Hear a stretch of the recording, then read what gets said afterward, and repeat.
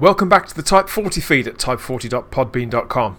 And after so many of you enjoyed our live show on the TV movie a few weeks ago, even a pudding brain like me can tell that these totally unedited longer form shows work just as well here as podcasts as over on YouTube and Facebook where they're broadcast. So, here's the first full regular edition of Type 40 Live as its own podcast too. Again, I'll remind you that this is recorded completely live and we interact with viewers across those platforms in real time. The occasional piece may get slightly lost in translation, we'll work on that, and the odd swear word may pass one or more of our lips, so this show's not suitable for the under 15s. Now that's all clear, enjoy Type 40 Live kicking off our summer season.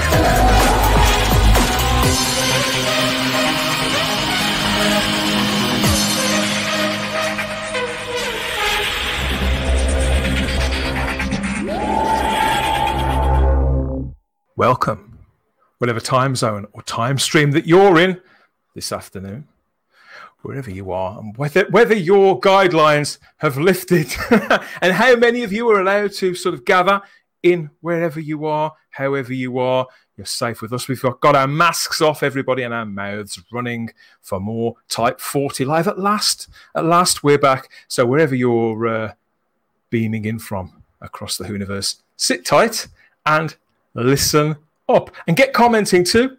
Obviously, we're broadcasting live to YouTube and Facebook, the Type 40 Facebook group and the Facebook page this afternoon. Yeah, with me, Dan Hadley, Birmingham's King of the Geeks, as ever.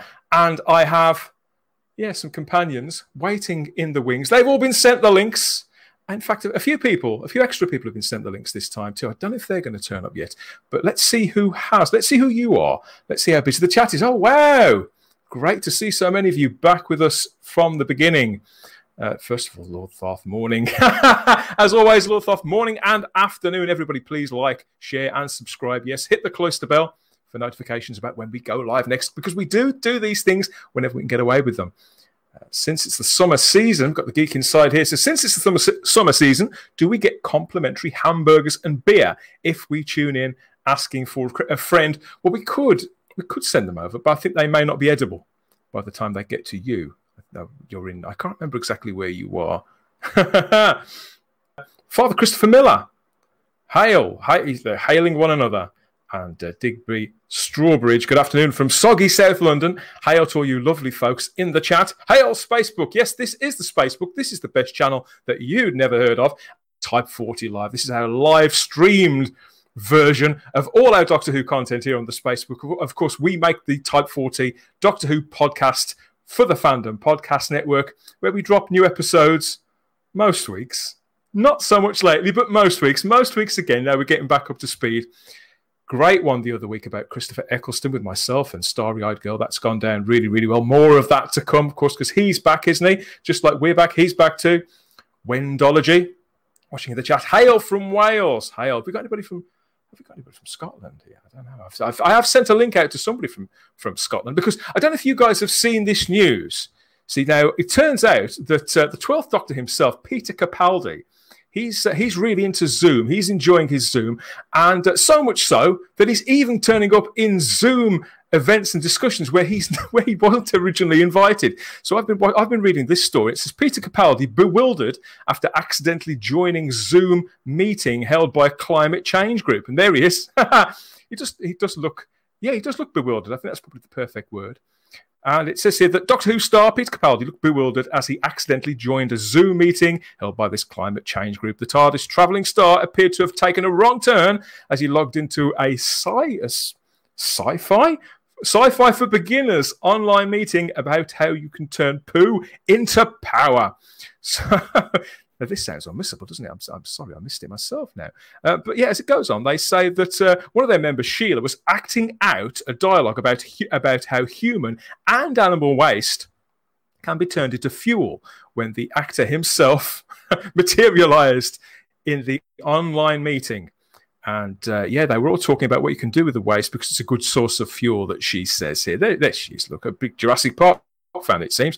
And one of our writers, Sheila, was immersed in her story about poo and a script about going to the toilet when Peter Capaldi's name popped up in the bottom of the screen. Everybody was listening intently and thought, surely it's someone just using his name to join for a laugh. Well, you would do. I mean, who'd do something like that? I think we've probably all done things like that, certainly on this stream. And but they couldn't believe it. Nobody said anything to him because everybody was trying to act cool. But they didn't want to interrupt Sheila, poor Sheila, who was in full flow, talking about you-know-what. But Peter looked around, increasingly puzzled, and then disappeared. And it said, anyone of any stature coming in on that moment would have been quite confused. We have no idea how Peter came to be there, but maybe his TARDIS was playing up. And the group co-founder, Claire Diston, said she couldn't believe her eyes when the famed Scots actor appeared in their chat. Peter was trying to talk, but he was on mute, and the group are keen to find out if Peter logged on by accident or was curious to find out more about their creative writings and all that poo. Now, in the spirit of that, I think he was probably there on purpose, and so I've sent this link to his agent. And for all I know, he could be waiting now in the green room. So we're not going to, well, you could say we talk shit most weeks. So we've even got that for him. So I'm going to hit one of these buttons and to see if I get, let's try this one. Peter, is that you? Peter? Hey, Simon. Well, this is almost as good as the Simon Horton. It's an original lunatic. Hold on. Where am I? What chat am I doing? This is the one about the animal waste. Right. Okay. It's not Doctor Who, is it? Because I thought I'm trying to get in at the moment to the special session, the Zoom session, all about turning cow dung into usable housing. So I'm on the right Zoom chat, aren't I? Am I? I think they start at 6. I'll send you. I'll get Peter Capaldi. This is about Doctor Who, is it? I don't want to talk about Doctor Who. I'm not. We can't promise anything. We'll get round to that later on. It's good to have you back, Simon. And yes, he hasn't got blue hair. He hasn't got blue. I wonder if he has. Let's try Barnaby Jago. Hello. Hello, Barnaby. Okay. Unfortunately, no blue hair. And that would be a brilliant idea to solve the housing crisis by using effluent and stuff of that nature. You've solved it, Simon. Only cow dung, but you've solved it, Simon. Well because done. Nothing else would work, would it? If you think about it, it wouldn't work. Cow dung will work. Sheep droppings wouldn't work. Exactly. Perfect idea. Barnaby, you're an actor too. You don't know where Peter Capaldi is, do you? I've sent him the link. Does he turn up to these things very often, like script readings? Have you ever bumped into him? He doesn't reply to my messages anymore. Okay, let's try this one. Not since that day. That's another show entirely. Yeah, we'll go into that. No, Peter's a fantastic actor. I love him. Let's try this one. Oh, that's definitely. I've put a lipstick on for Peter, and he's not here. He's not turned up yet. I thought you, because I told, because obviously Sarah loves Peter Capaldi, so I've already warned her about this. We're expecting him any minute. There's no way he's going to want to miss this. I thought you put the lipstick on for us, Sarah, but it's not. It's only for Peter. Sorry, Simon. Disappointing. I've been rumbled. Okay, well we do have more people. So yes, well, okay. This signal is coming in from roughly the same area where Peter lives, I think. So we're going to try this one. See that Peter. Yeah. It's not Peter, but I'll tell you something. In Doctor Who circles recently, I've been hearing a load of shit. Hey! Hello, Spacefuckers! Woo! Back, Katie. Good to have you back. Let's start as we mean to go on. People in the chat, pleased to see everybody back, and looking forward to seeing what you've all got to say. They're talking to one another too. Hey, shipmates! Hello, shipmates. To Crimpling Doubloon. Crimpling Doubloon. Yes, and we've got hi everyone. Says Rebecca Gold. Talking about Rebecca Gold, her handler is definitely here this time. Yes, so are we allowed to say that? Yes, welcome back. It's the Mega Director and the Mega Writer, Ian David Diaz. Hello. Hello, everybody. Hello, let's give him a poke. There we go. Woo! Ian, probably get arrested for that. Yeah. Any idea when Peter Capaldi is going to turn up? Have you heard anything? He's in the toilet at the moment. I don't know what he's doing. I think he's investigating his poo. Yeah, doing some research. Some research for that's just vile. Absolutely disgusting. Yes, we're all back for more Doctor Who talk eventually. We're going to try and deliver that. Yay! And it's lovely to be back. Hello, everybody. It's the JT show. That's what it is. All of you, and I've missed all of you watching in the chat too. Yeah, we're going to be back for a longer run of shows this time, all being well. So much to talk about, not least of all the fact that you really should like this video. I mean, where'd you get this kind of entertainment as it is in the Whoniverse? It's fantastic already, isn't it? So you may as well hit the like button in advance, like and subscribe to the channel, please, if you haven't already, because there will be more coming up as the summer season rolls out, and hit the cloister bell to get notifications about what and where and how. Yeah, I've sort of built this as our summer season, everybody. This is more in hope. This is our end of the pier show, is it then? It could be. Get slapping your thighs, everybody. Yeah, because we've had a few weeks off. So I was wondering, so a new season, in the time that we've been away, what have you been watching, reading, listening to, or playing Doctor Who related over the last 6 or 7 weeks? Simon, what have you been doing? I have been having a fantastic time. I've been catching up on all the Jodie Whittaker stuff, and I've been watching all of her last series and loving. Oh no! Sorry, wrong. No, I haven't been. This isn't Fantasy Island, Simon. No, I've been watching my season 8 Blu-ray, and that's season 8 as in John Pertwee season 8 Blu-ray, and thoroughly enjoying that and really, really rocking that one. So that's what I've been doing. Very happy. Thank you. So I know that some people race through those in a matter of days, but no, you can't get a good few months out of there, can't you? Yeah, we've got lots of people saying hi back to the panel. Hail, Rebecca Gold, Starry-Eyed Girl. Hail, one another. Barnaby, how about yourself? What have you been doing? It's been even longer since we last spoke. So what have you been reading? Anything? I know you like to read. Yeah, I've actually been watching a lot of the old. Me and my housemate have gone starting through Peter Davison's run again because we have the Blu-ray now. So we're working our way.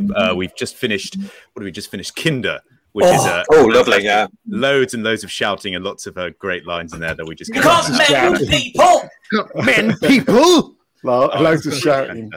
That's pretty good. And just one thing we've just finished, and we've just finished Earthshock. Actually, that's when we finished. And I didn't appreciate Peter that much until I actually saw that, because I've actually realised I've never seen it all the way through before, his series, and it shows how much of a great actor he is. Because once Adric dies, spoiler, Adric dies.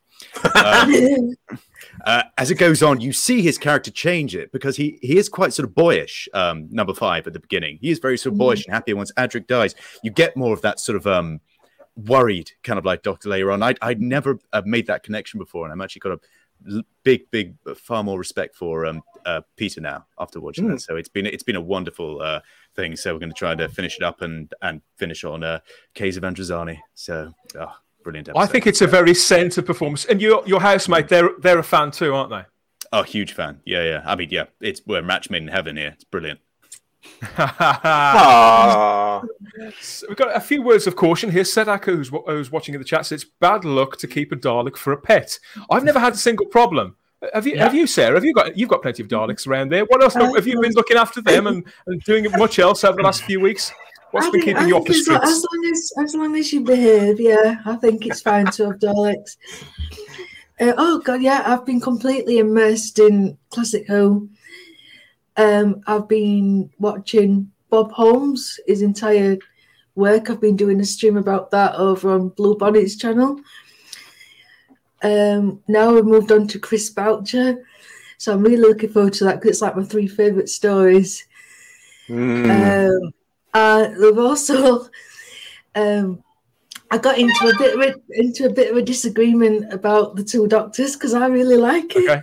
It was rubbish. Oh, it was all right. Rubbish. I love it.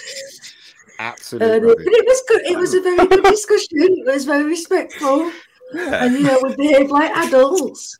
All that rare. potential lost. What's the point of being grown if you can't be childish? You've got to have Exactly. I had my debut as being Peter Davison Barnaby. Well done. I played Peter in Planet of Fire. I quite enjoyed that one. And the next script Doctors we're doing is Time Lash. And I quite like Time Lash, I'm not going to lie. So do I. Yeah, kind of. Oh, wow. Save your breath. Time Lash Anonymous. Really I'm playing Perry in that one. So I've been trying to find my inner Perry. And it's really difficult. I can't do the accent. Every time I start, I sound like Penelope Pitstone. Nicola Bryant. So, as a man of discerning taste, JT, what have you been watching and reading or listening to? What have you been up to? Well, I watched Jupiter's Legacy on Netflix. That was quite good. Doctor Who-wise, nothing. I've just been sitting watching the events that's been going up in fandom recently and just looking at all of that. But I haven't actually, because I've been busy with other projects, I haven't done anything Doctor Who-wise. So I do have this Dalek. Can you see that? Oh. What? That's a spongy one. It's you put a what's it called, a hot water bottle in it and your pajamas. Never seen one of those before. No, I did. I was curious. Show you again then. Because there has been a little. All sorts of. I don't think Doctor Who has been in the news so much as it has been in the last 2 or 3 weeks for maybe 2 or 3 years. And the truth of the matter is, it's not necessarily for the best reasons, is it? But I don't. They do say that all publicity is good, or there's no such thing as bad publicity. What do you think, Ian? There is for Noel Clarke and Mr. Barryman. Definitely bad publicity for them, isn't it? Absolutely. Yeah. But I just like to say that I watched Oxygen because of that man. Me too. Up there. He recommended it, and I watched it, and I thought it was really good. I thought it was really good. So I recommend it as well.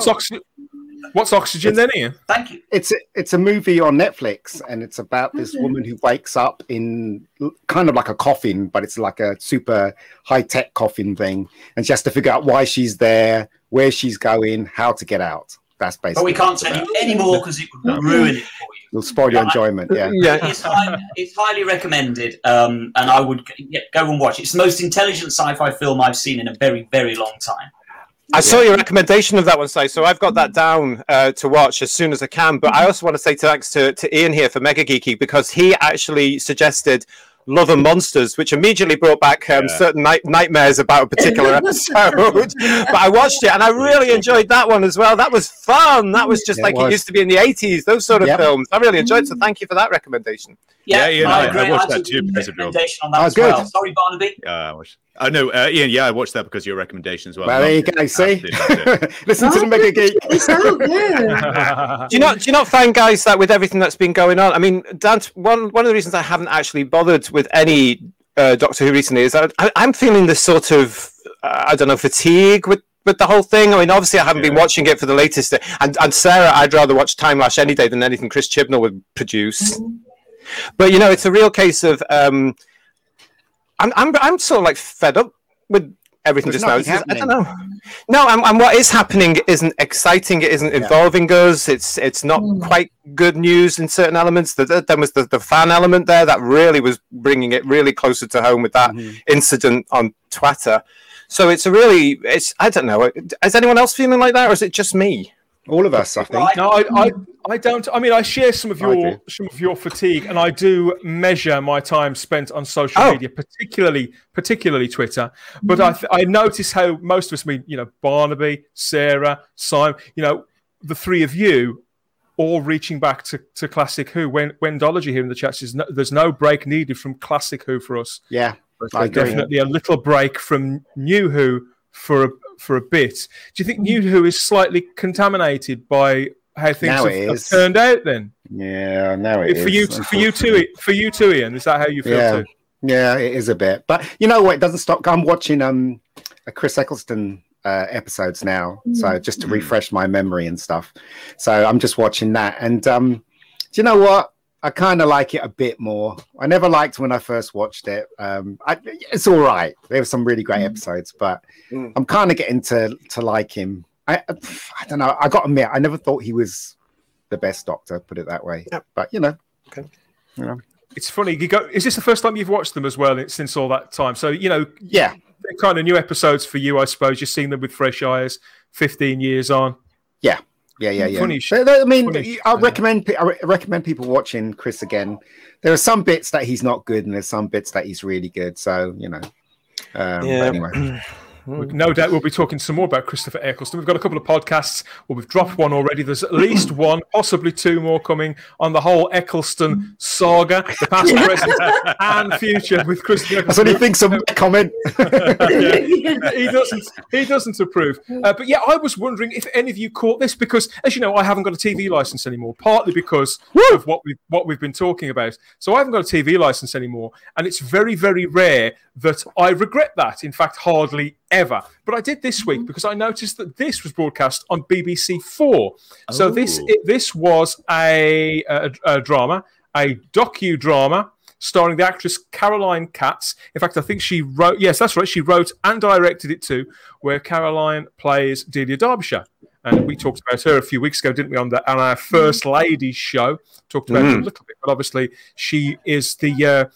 I was going to say the unsung hero, but she's not particularly unsung now. But in her lifetime, she wasn't she? She was largely unnoticed, worked at the BBC, obviously on the Doctor Who theme tune and many other things, pioneered electronic music. And they made a short film of this around 2 or 3 years ago, like a 10, 15-minute thing, but it was expanded to a full feature. And yeah, it was on BBC 4 the other night. So I wondered if any of you guys, or anybody watching in the chat, if you'd seen it.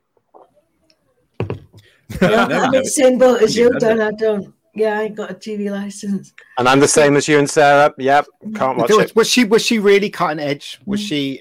Was it worth making a film about this woman? I mean, did she really break the ground with? For her time, she was absolutely leading the charge there, and she was the only woman working in that industry at that point in the 60s. So yeah, she deserved that.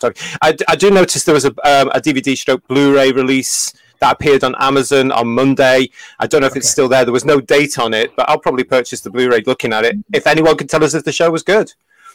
Yeah, I might seek it out. It'll be released at some point. Yeah, I might seek it out. Yeah, that's what I'll be doing. I'll be getting it, because obviously I do support the Doctor Who brand, and anybody who wants to do anything different with it, whether it's official or unofficial, I do try and get behind that and listen to that. So I will definitely go to Amazon and see if it is coming out on disc, because Caroline Katz, she's been around for I think she plays the second lead in Doc Martin with Martin Clunes. Yeah, she does. She's a well-known actress. She does. And obviously she's Delia Derbyshire. I know she did get touched on a little in an adventure in Space and Time. But obviously, it was more about Verity and about William Hartnell. So yeah, to nearly 10 years on, to get essentially another docudrama of Who Interest Barnaby. It's Who Interest to have its own category on a streaming service, I think. Now, I did wonder, and the other big thing, of course, because as we are heading into the summer, people, and particularly as lockdowns are getting lifted and people are able to see one another and to go places, it's the time where people start to plan, if not weeks away, then certainly day trips away.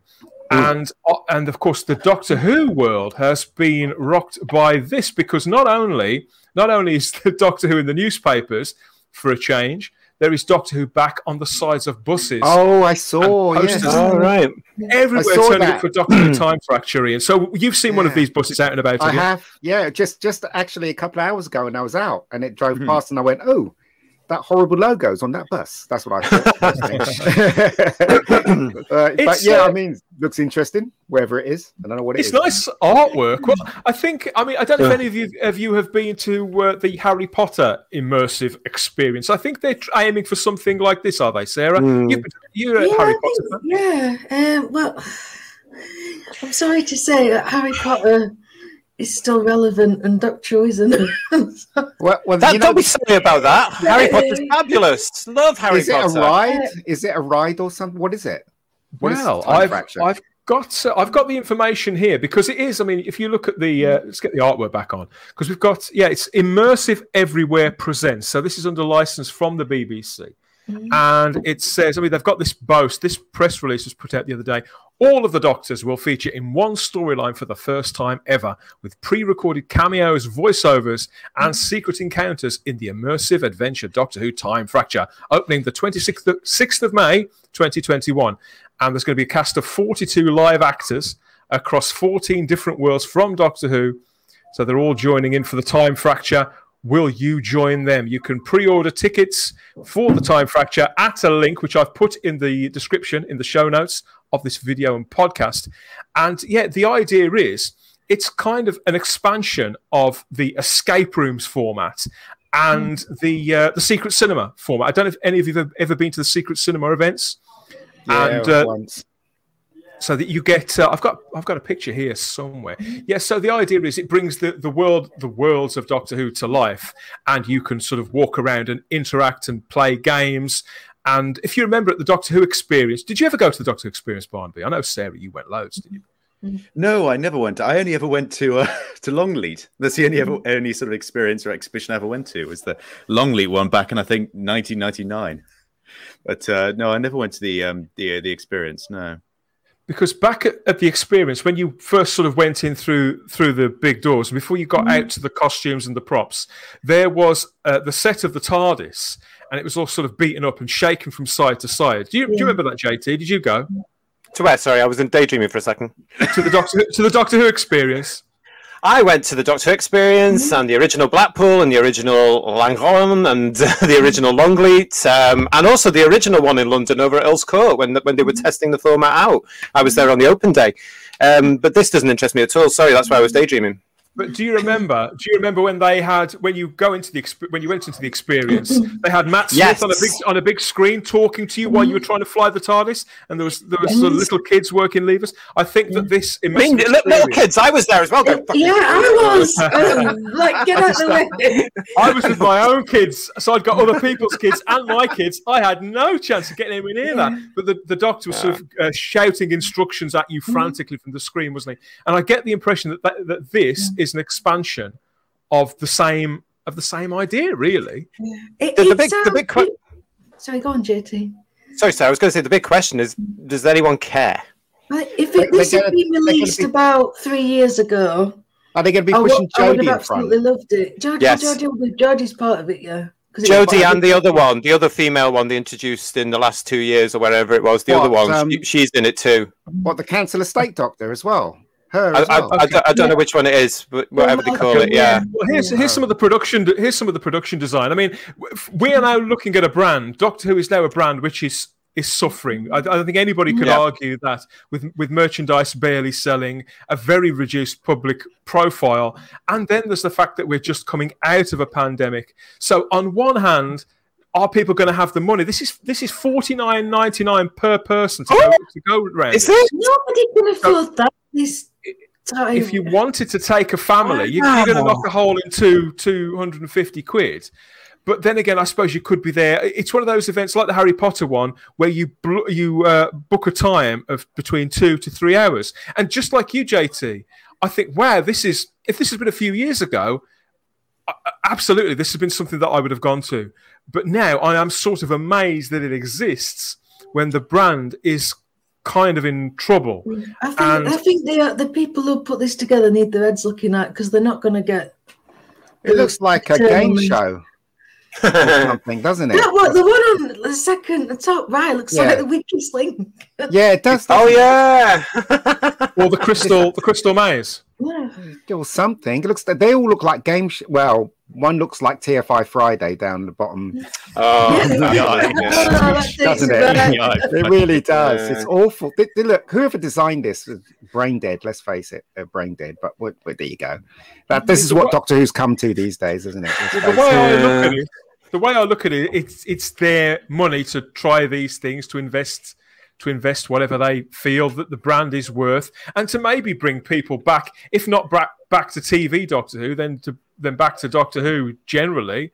I mean, it's with Blu-rays and other things still selling. The fact that this isn't, I mean, Ian, you asked, is this pushing the current incarnation of the Doctor, the Jodie Whittaker Doctor, and not particularly. We've got more information here. I mean, they are very much billing up the fact that they've got pre-recorded cameos from Tom Baker, Peter Davison, Colin Baker, Sylvester McCoy, as well as Jodie Whittaker and Joe Martin, who they describe as the current Doctors. That's interesting, isn't it? And but it says that voice actors are going to be playing the roles of the 9th, 10th, 11th, and 12th Doctors, but they are going to have video and audio involvement from other Doctor Who figures like Gemma Redgrave playing Kate Lethbridge-Stewart. So they're bringing. So they've got numbers for the Doctors now. The numbers don't mean anything. It costs £200 for me to take my family, and you can't even get all the Doctors. Now I know, obviously, you can't get John Pertwee and Patrick Troughton, but. Yeah. Well, we are getting the first Doctor, aren't we? If we are allowed to call him the first Doctor, let's face it. You can see a picture of him there. Yeah, you can see a picture of him there. David Bradley's a stand-in. Yes, exactly. But you know what, right? It's all going to be focused on Joe Martin and, well, you say it's not going to be focused I don't think there's any evidence to suggest that. In fact, bear in mind. But why is Joe Martin being included though? She's not a proper Doctor. Because if they don't, Ian, they'll get so much flack for it. But look at the artwork. This is the key artwork that's on all the posters. There's not an actual Doctor in sight there, and even the TARDIS looks kind of more like the David Tennant TARDIS than the current one. So you could say that they are hedging their bets there. The idea with this is the only figure that you ever see on this artwork is a figure. It could be anybody. It could be either a male or a female from behind in the artwork, wearing a scarf and a floppy hat, stood in front of the TARDIS. So I think that's anyone. That's supposed to be us.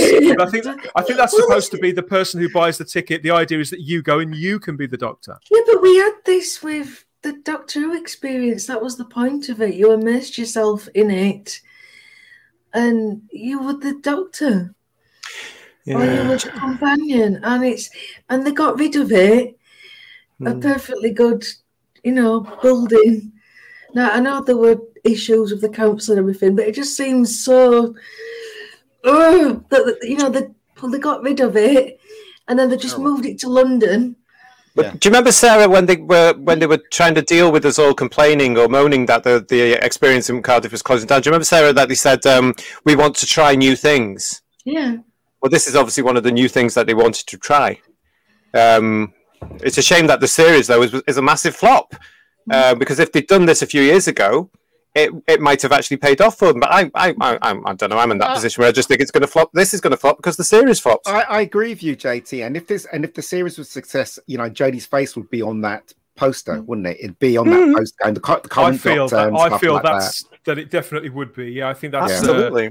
I appreciate what they're trying to do because obviously, no, but obviously when you're growing up watching the show, though, Barnaby, you sort of imagine putting yourself in that lead role, don't you, and getting to the point where you could potentially pull on the big coat and the floppy hat, and I think that's the way that a lot of us enjoyed creative play as children. So it's giving that to children and maybe to some of us adults. How do you feel about it, Barnaby? Yeah, I mean, but I might go. I might go just to see what it's all about, really. Stop it. I mean, just go there. I'll give it a chance. And I'll just go like, you know what? I won't make my mind up until I've gone through it. And if I come, I'm curious. I'll come out of it and I'll come back and report. That's what they are, Garen. That's what they're hoping on. That enough fans will be curious enough to go and support it. But as Lord Thoth says there, 50 quid. I mean, is that for the children as well, Dan? Yeah, it appears to be. I'm not seeing any adjustments for prices, but I can't believe there's not some sort of concession somewhere along, because I know the Harry Potter event that I keep mentioning Harry Potter, but it's the only thing I can think of. This has to be a deliberate attempt to capture that market, because that event, that experience, that attraction is so popular. Yeah, it is. Yeah, and yet the ironic thing is, of course, that the Harry Potter one was based on the Doctor Who one. The template was exactly the same, so there's a certain irony there. JFO's watching in the chat and says, compare this to something like the Doctor Who proms. The proms now would make more money than that. I think we got the same. I think proms, they were 1 or 2 night events, weren't they? Whereas this is a permanent, well, I say nothing's permanent installation. So it's a slightly different prospect for somebody investing money in it. I don't know. I think it's a different market. I think it's been so long since the prom. You went. Did anybody ever go to the proms? Anybody go to those proms events? Yeah. What was it like, JT? Busy. And electric. The atmosphere was amazing, and of course you had a great score that was going on there. Yeah, I mean you couldn't do it now. Yeah, I mean the composer for the latest Doctor Who, his music's terrible. Imagine sitting through that for like 2 hours. Who is it that does it now? Some guy who I don't know, but it sounds just like noise. It's just noise. There's no theme or anything. Murray Gold has, his name's Sagan. His name is Sagan Akinola. Yeah, he was quite respected before Doctor Who, and I gather he still does. He still works as a composer on other things, and we know why he got the job, right? Here's a box. What colour are you? Okay, you got the job. There you go. I think I've said this before. I loved his music that first couple of weeks, but after 3 or 4 episodes, what were you listening to? Dan? Yeah, like that music. But seriously, you can't imagine, as you said. As you said, you can't imagine going to watch a prom like that. It's the kind of it's more Whale music. It's the kind of music you listen to in the bath at best, really, isn't it? Or if you're about to give birth. What kind of monsters and creatures are going to come out though at this prom? You can't just have like racists just walking about going. There'll be non-binary, all different colours, all different whatever, sort of like hi, and then whatever, and then it'll be half full. And then everybody will be going, why did we put this on in the first place? Do you know what I mean? Because most Doctor Who fans won't turn up anyway. They'll charge £120 per ticket. Yeah. I would imagine there are a few people, obviously, in the chat who are surprised at the cost of admission. I am too. Oh, is that? I think, I would potentially go by myself, but who would want to go to something like that by yourself? Unless you're really, really embarrassed to be there. You would ideally want to go with company, wouldn't you? Say if you've got a family, you want to go with your family or with your partner or with a mate. Let's do a little plug, right? If anybody's listening, if you want us to go and review, please send tickets to PO Box. Immersive entertainment. Yeah, get in touch. Immersive everywhere. Get in touch with us. And I think we could have been harsher on this. Hashtag change our minds. Yeah, but listen, that's it. I want my mind to be changed. Who's done this listening? Yes, they should send us tickets, right? And if they know that what they've done is great and it's great entertainment, and it is, we will report back saying it's great entertainment. Yeah. So send us those tickets. We don't need a hotel because we can stay at Ian's and that's right. Yeah, there's a Star Wars attraction like this called Galaxy's Edge, which I know had a troubled. Oh yeah. I gather it's doing quite well. It's still open. Let's put it that way. It's still open. Is it? It's not doing as well as it should be, though. That's not with a brand like Star Wars. No, I agree. Yeah. Not with a brand like Star Wars. The other thing that I wanted to mention about this is that yes, we've only got a few of the Doctors, and Impressionists taking on the 9th, 10th, 11th, and 12th Doctors. But one interesting bit of casting is Michael Troughton will provide a voiceover for the 2nd Doctor. All right. Does he sound like him? I don't know. I've never heard him do it. What do you? What do you think, Simon? Right. He does look a lot. He does look like his name. What are your instincts about that, Simon? Is that like a nice kiss to the past? Is it a nice traditional bowl? Yeah, I guess so. I came in late on this discussion. Sorry, I dipped out a little while because I suddenly realised I was in the wrong Zoom meeting. I was supposed to be in the underwater basket with. Sorry. Give them that love. But coming in very late in it, I'm guessing we're talking about Time Fracture. Right? So I missed the price of the tickets. How much are the tickets? 50 quid. 50 smackers, yeah. Yeah, we'll go for the freebies if they're coming. Thank you. You know what? I literally couldn't be less excited by Time Fracture. Is this kind of an offshoot of Time Lord Victorious? No. Does anybody give a flying big? No. Come on, Time Lord Victorious is so 2020. That's so far in the rearview mirror. Everybody's forgotten about that. Where is it? Does it say how long it is, Dan? Does it say how long the experience is? Too long. How long is it? You can book your tickets in blocks of either 2 or 3 hours. So when you go onto the website, when you try and book it, which I've put the link in the description of the video, in the show notes of the podcast. So I've put the link in there. When you go there, you can choose your time, and the blocks are of 2 or 3 hours. Which, to be fair, that was the same with the Doctor Who experience too, wasn't it? Well, did they have costumes in this place as well, Dan? Do we know, or is it just some sort of interactive gig? It seems not. It seems mostly this kind of thing, and apparently dotted around the various sets that they've put together. There were lots of bits of continuity. And what about Daleks Easter and eggs? Cybermen and stuff? Don't they have models of Daleks and Cybermen, or some of the models of the guns, or or the suits, or the costumes? In glass cases and stuff. The Daleks were in the trailer or something. I think the Daleks were in the trailer. Yes, they were. Yeah, you'd have to really. Well, you'd have to. I'm kind of wondering whether you sort of hit the nail on the head there. Yet again, it's the same as with Time Lord Victorious. What is it? What actually is it? Okay, it's called Time Fracture. What is it? It's an experience, isn't it? It's an experience. What does that actually mean? Well, again, it feels like it's just copying the Doctor Who experience. It just feels That's like what it's doing. I don't know what it's doing, Sarah. Because Fracture is a big crack, and that was the point of the crack. That explains it very well. What was that big crack? We're back to the human animal waste, aren't we? Going well, isn't it, everybody? Back to the great to be back. The experience that was the point, wasn't it? That the crack opened. Oh dear! Stop now, Sarah. Stop. The crack opened, everybody. Listen, she's Sarah. She's digging her own hole. I'm sorry. And then the Doctor came out on that screen, Dan. You know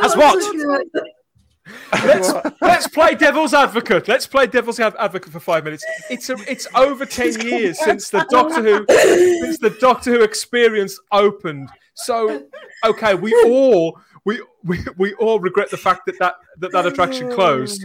Yeah. Would we rather they never try one again? Are we just being paying a bunch of pains in the arse here? Don't try anything until you tidy up house. Get rid of the cosplay Doctor. Get rid of all that stuff. Nice idea, wrong time. So Ian, what you're suggesting is that this should be kind of the least of their worries. That it's not that you don't appreciate the creativity and the investment. It's the fact that they should concentrate on tidying their room. Yeah, that's right. Absolutely. Fix their bed first. That's what I say. Well, I agree. They either need to sort of get the parent show in order first, or scrap the parent show and go back to a classic kind of movement, and that includes, the Tennant Doctors and the Eccleston, so on and so forth. What the public think of as proper Doctors. So you just scrap the main show and you just go back to that, and then you might be able to sell it on kind of the nostalgia value. But you're not going to sell it, certainly not to the kids, I don't think, on the current iteration of the show. Simple as that. I have to say, the level of smut in the chat as we're watching it is admirable. You should all be ashamed of yourself. There'll be more bottoms later on, everybody. One final bit of information we have here is that it says that, so Immersive Everywhere say, this is the first time, everybody, that fans can experience a multi-Doctor story. So they use the word story in an immersive environment. Doctor Who Time Fracture puts the fans at the heart of the story, plunged into a journey across space and time, featuring amazingly realistic worlds. Audiences will discover that it's time to step up to be the hero and save the universe. And what about Gallifrey? Is Gallifrey involved in it? No, it's gone, Ian. It's gone. It's back. Do you know like what gets me about that is that they have all that wonderful footage from 26-year run of the longest science fiction show in the world, and they recast the first 3 Doctors. They did not need to. They could go back and take excerpts, surely, from Hartnell, from Troughton, from Pertwee, and incorporate the actual real actors as a nod to them. If anything else, I find that slightly disrespectful, actually. Also, they can do visual effects on their face and make their mouths move to. But even if you worked in, like some people have done in the past, if you work the script around some of the text that's already on the broadcast episode, you can still tell a story. You know. But are we basically saying then that they've got voiceover artists to do which Doctors that I know the first, the second, and the third, but then the later Doctors as well. They're going to all. So does that tell us something in that case? Sorry, go on, Dan. Apparently, they're going to all be present vocally or represented vocally, either by the original actors or by impressionists or people who are known for playing the part on Big Finish, like David Bradley and Tim Treloar. Like, we've got a picture here. Here's David Bradley recording his on-screen insert. There was only 2 actors employed to record something new on screen, David Bradley and John Barrowman. Yeah. John Barrowman's looking down for some reason. He's looking down. That was before he saw Twitter. So heaven knows. He's looking old. Looks terrible. He'll be looking older now. Yeah. And Bradley's looking at him. I don't know why. He's looking down. So, we'll have to get somebody to go and have a look at it. But as far as I'm concerned, what they're really saying here is that all 6,524 incarnations of the Doctor are in this thing. Even the little black girl. The little black girl. She's there. She kicks it all off. She cuts that's part of the immersive experience. You get to fall off a cliff. Oh, like that, you mean? Ouch. Who knows? I think it is hard for us to say how this is all going to hang together until any of us have been. But it is. I was surprised that they've gone for this so wholeheartedly, and it does harken. Yeah, they are trying to. Well, they're trying to drag families back to the brand because obviously the Blu-rays they've got us. Through pretty shiny discs and various other collectibles, higher end collectibles, which we do from the original show, only from the original run. I mean, they do have a new series to plug as well, so this is hopefully going to, this is what they must be hoping, and that this is going to build up anticipation for the next pile of woke garbage that's on its way. That's coming our way. Yeah, obviously, see what people think in the chat. I don't think anybody is. The retro event is going to fall off a cliff here, says like the little girl. Says Retro Dicky. And you've got another comment here saying that the stupidest thing about the thousands of past incarnations, why has the Doctor spent 50 years not meeting any of them? Yeah, that's probably true. And the classic 80s factory watching here says they choose the most expensive city in the UK to host it with no parking availability for anyone. Now, that's an interesting point because, it's notoriously difficult for anybody to park in London. So where it will actually be. How many car park spaces do you have, Ian?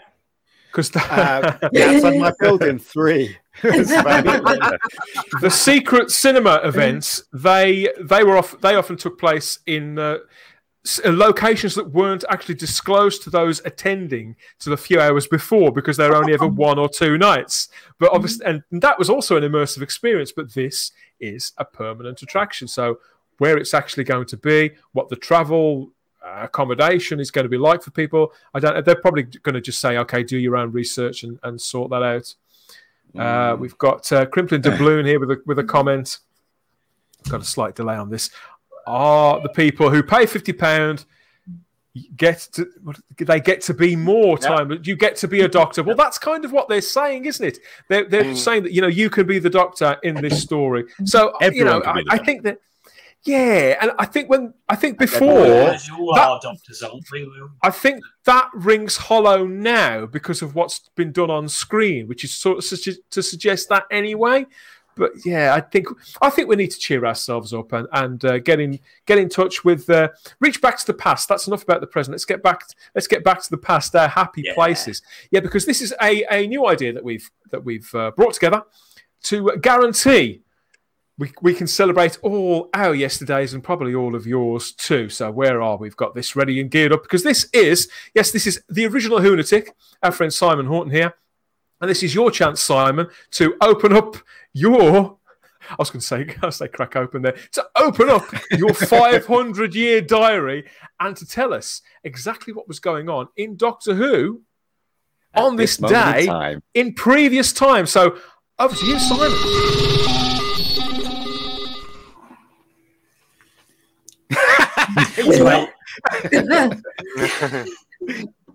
So yes, on this day. So it's the 18th of May. No pressure, Simon. No pressure. It is the 18th. I like to think of myself as the keeper of the matrix for this bit. So yeah, 18th of May. All those years ago. Well, let's not forget episodes on this day gone by. The Wheel in Space Part 4. Any lovers of The Wheel in Space Part 4 from 1966? Cybermen. I'm trying to think with the Cybermen. Yeah. We do like The Wheel in Space. That's got one of my favourite lines from Pat Troughton. What is it? Logic, my dear, though he merely allows one to be correct with authority or something like that. What is that? Or incorrect? Oh, I don't know. It's a clever line. I think Barnaby knows it. One of my favourites is... What is it, Barnaby? Oh, I thought it was from Tomb of the Cybermen, that one. Like Logic has the... definitely Wheel in Space. It's when they're looking at the cyber map that's encapsulated in the plastic foam. But I can't quite remember what the line is anyway. It's a goodie. And as I say, also on this day, 1974, Planet of the Spiders, episode 3. As an arachnophobe, it absolutely terrified me. Loved it. But I still love it. I love Planet of the Spiders, even though some of the acting is excruciating. Yeah, but it's John, mate. It's John. It's awful. I love it. My personal least favourite of this particular batch of episodes, the name of the Doctor was shown on this day, and I haven't even got a clue what year it was. I don't know because it's not really. That's 2013. It's not really particularly memorable for me. Although 7.45 million.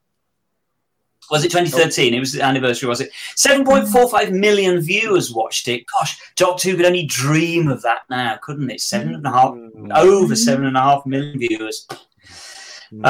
So my personal favourite there is definitely Planet of the Spiders, episode 3. I was about 6 when that was going out. Loved it. But we've got a few births on this particular day. John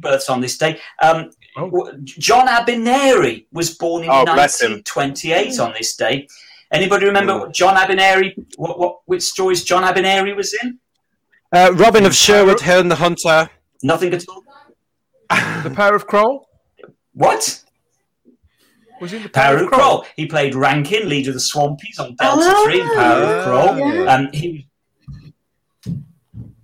He was Richard Relton in Death to the Daleks, who's the guy that gets killed off in episode 2 very unexpectedly.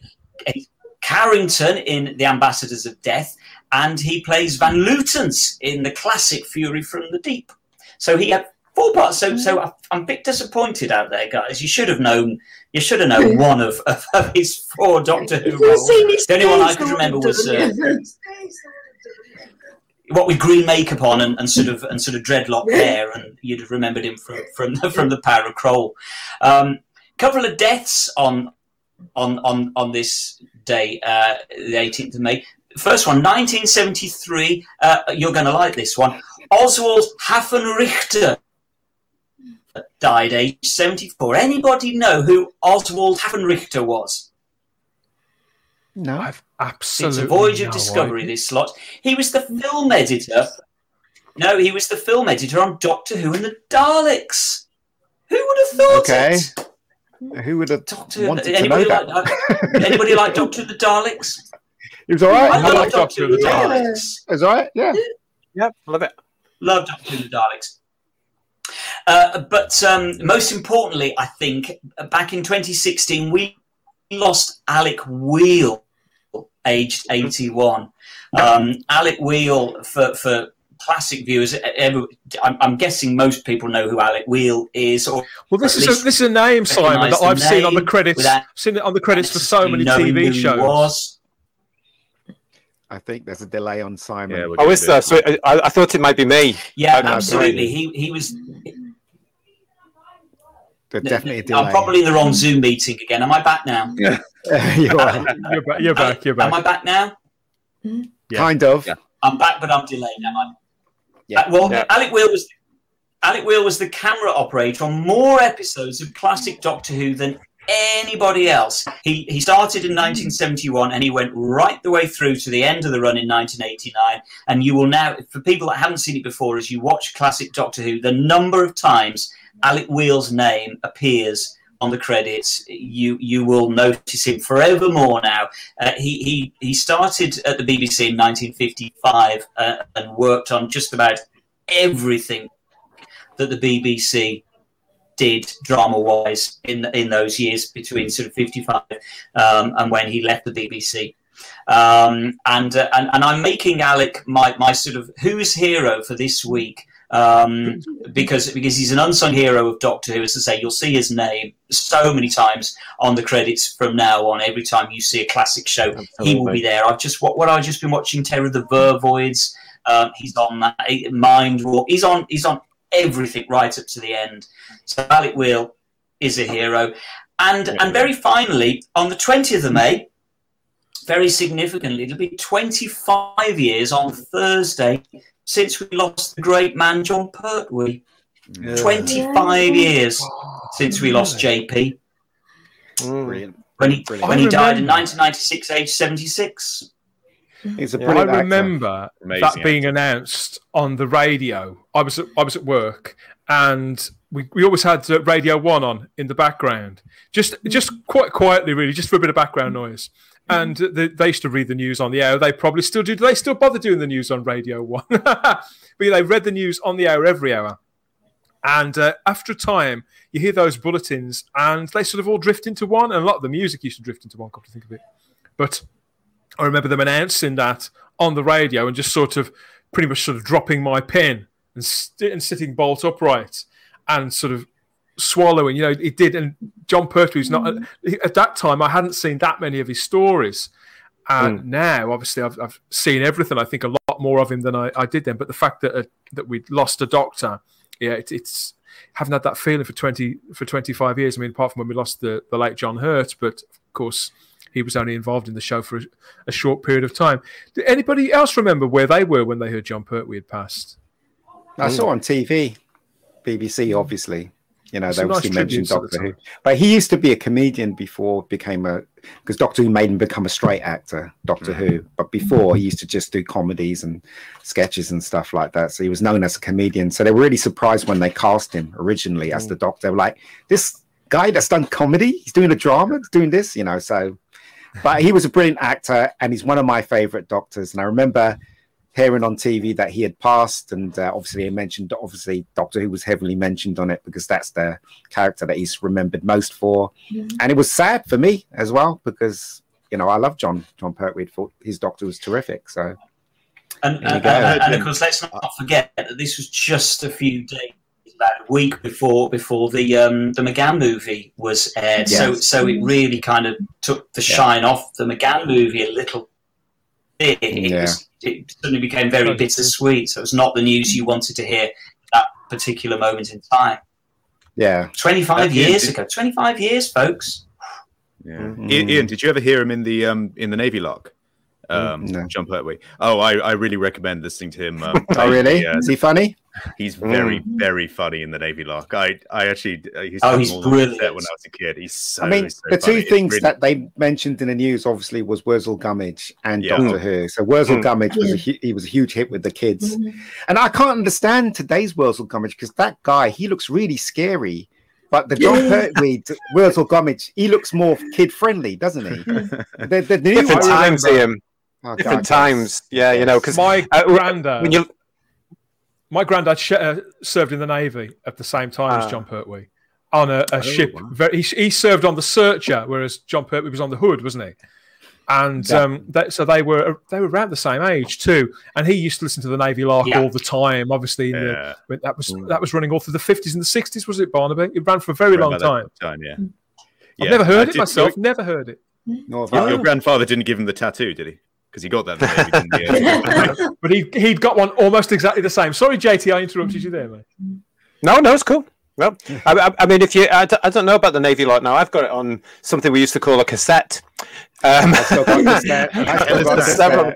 Surely it must be available on some sort of downloading streaming now. Surely from the BBC, I don't know, but yeah, he's a white male. There's not going to be no download from the BBC when it comes to things like that. So, they're all on YouTube anyway. So I think you can actually get it on iPlayer. Okay. I have a feeling they are actually on iPlayer, or there's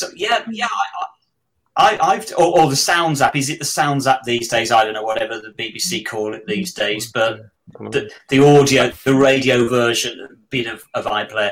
I've definitely heard some Navy locks on there, and Barnaby's right, they're great. No, yeah. They did do a TV version, but the cast rotated on that show, didn't it? I think they did do a TV version, but obviously John Pertwee wasn't in it. I think it didn't last for very long. I can't really remember, but I think I will. I think I have to do that. I have to get that box ticked and go and listen to some of that stuff because I love vintage radio and John Pertwee. Yeah, I mean, I could listen to him do anything. That album that he put out, Songs for Vulgar Boatmen. Have any of you? Have you heard that one, JT? I have heard that one, and I don't recommend listening to it. just the sleeve is enough. But now we're 25 years on from the passing of John Pertwee, Simon. I mean, thanks for that. It doesn't seem like 25 years, does it? His material is now more appreciated than ever.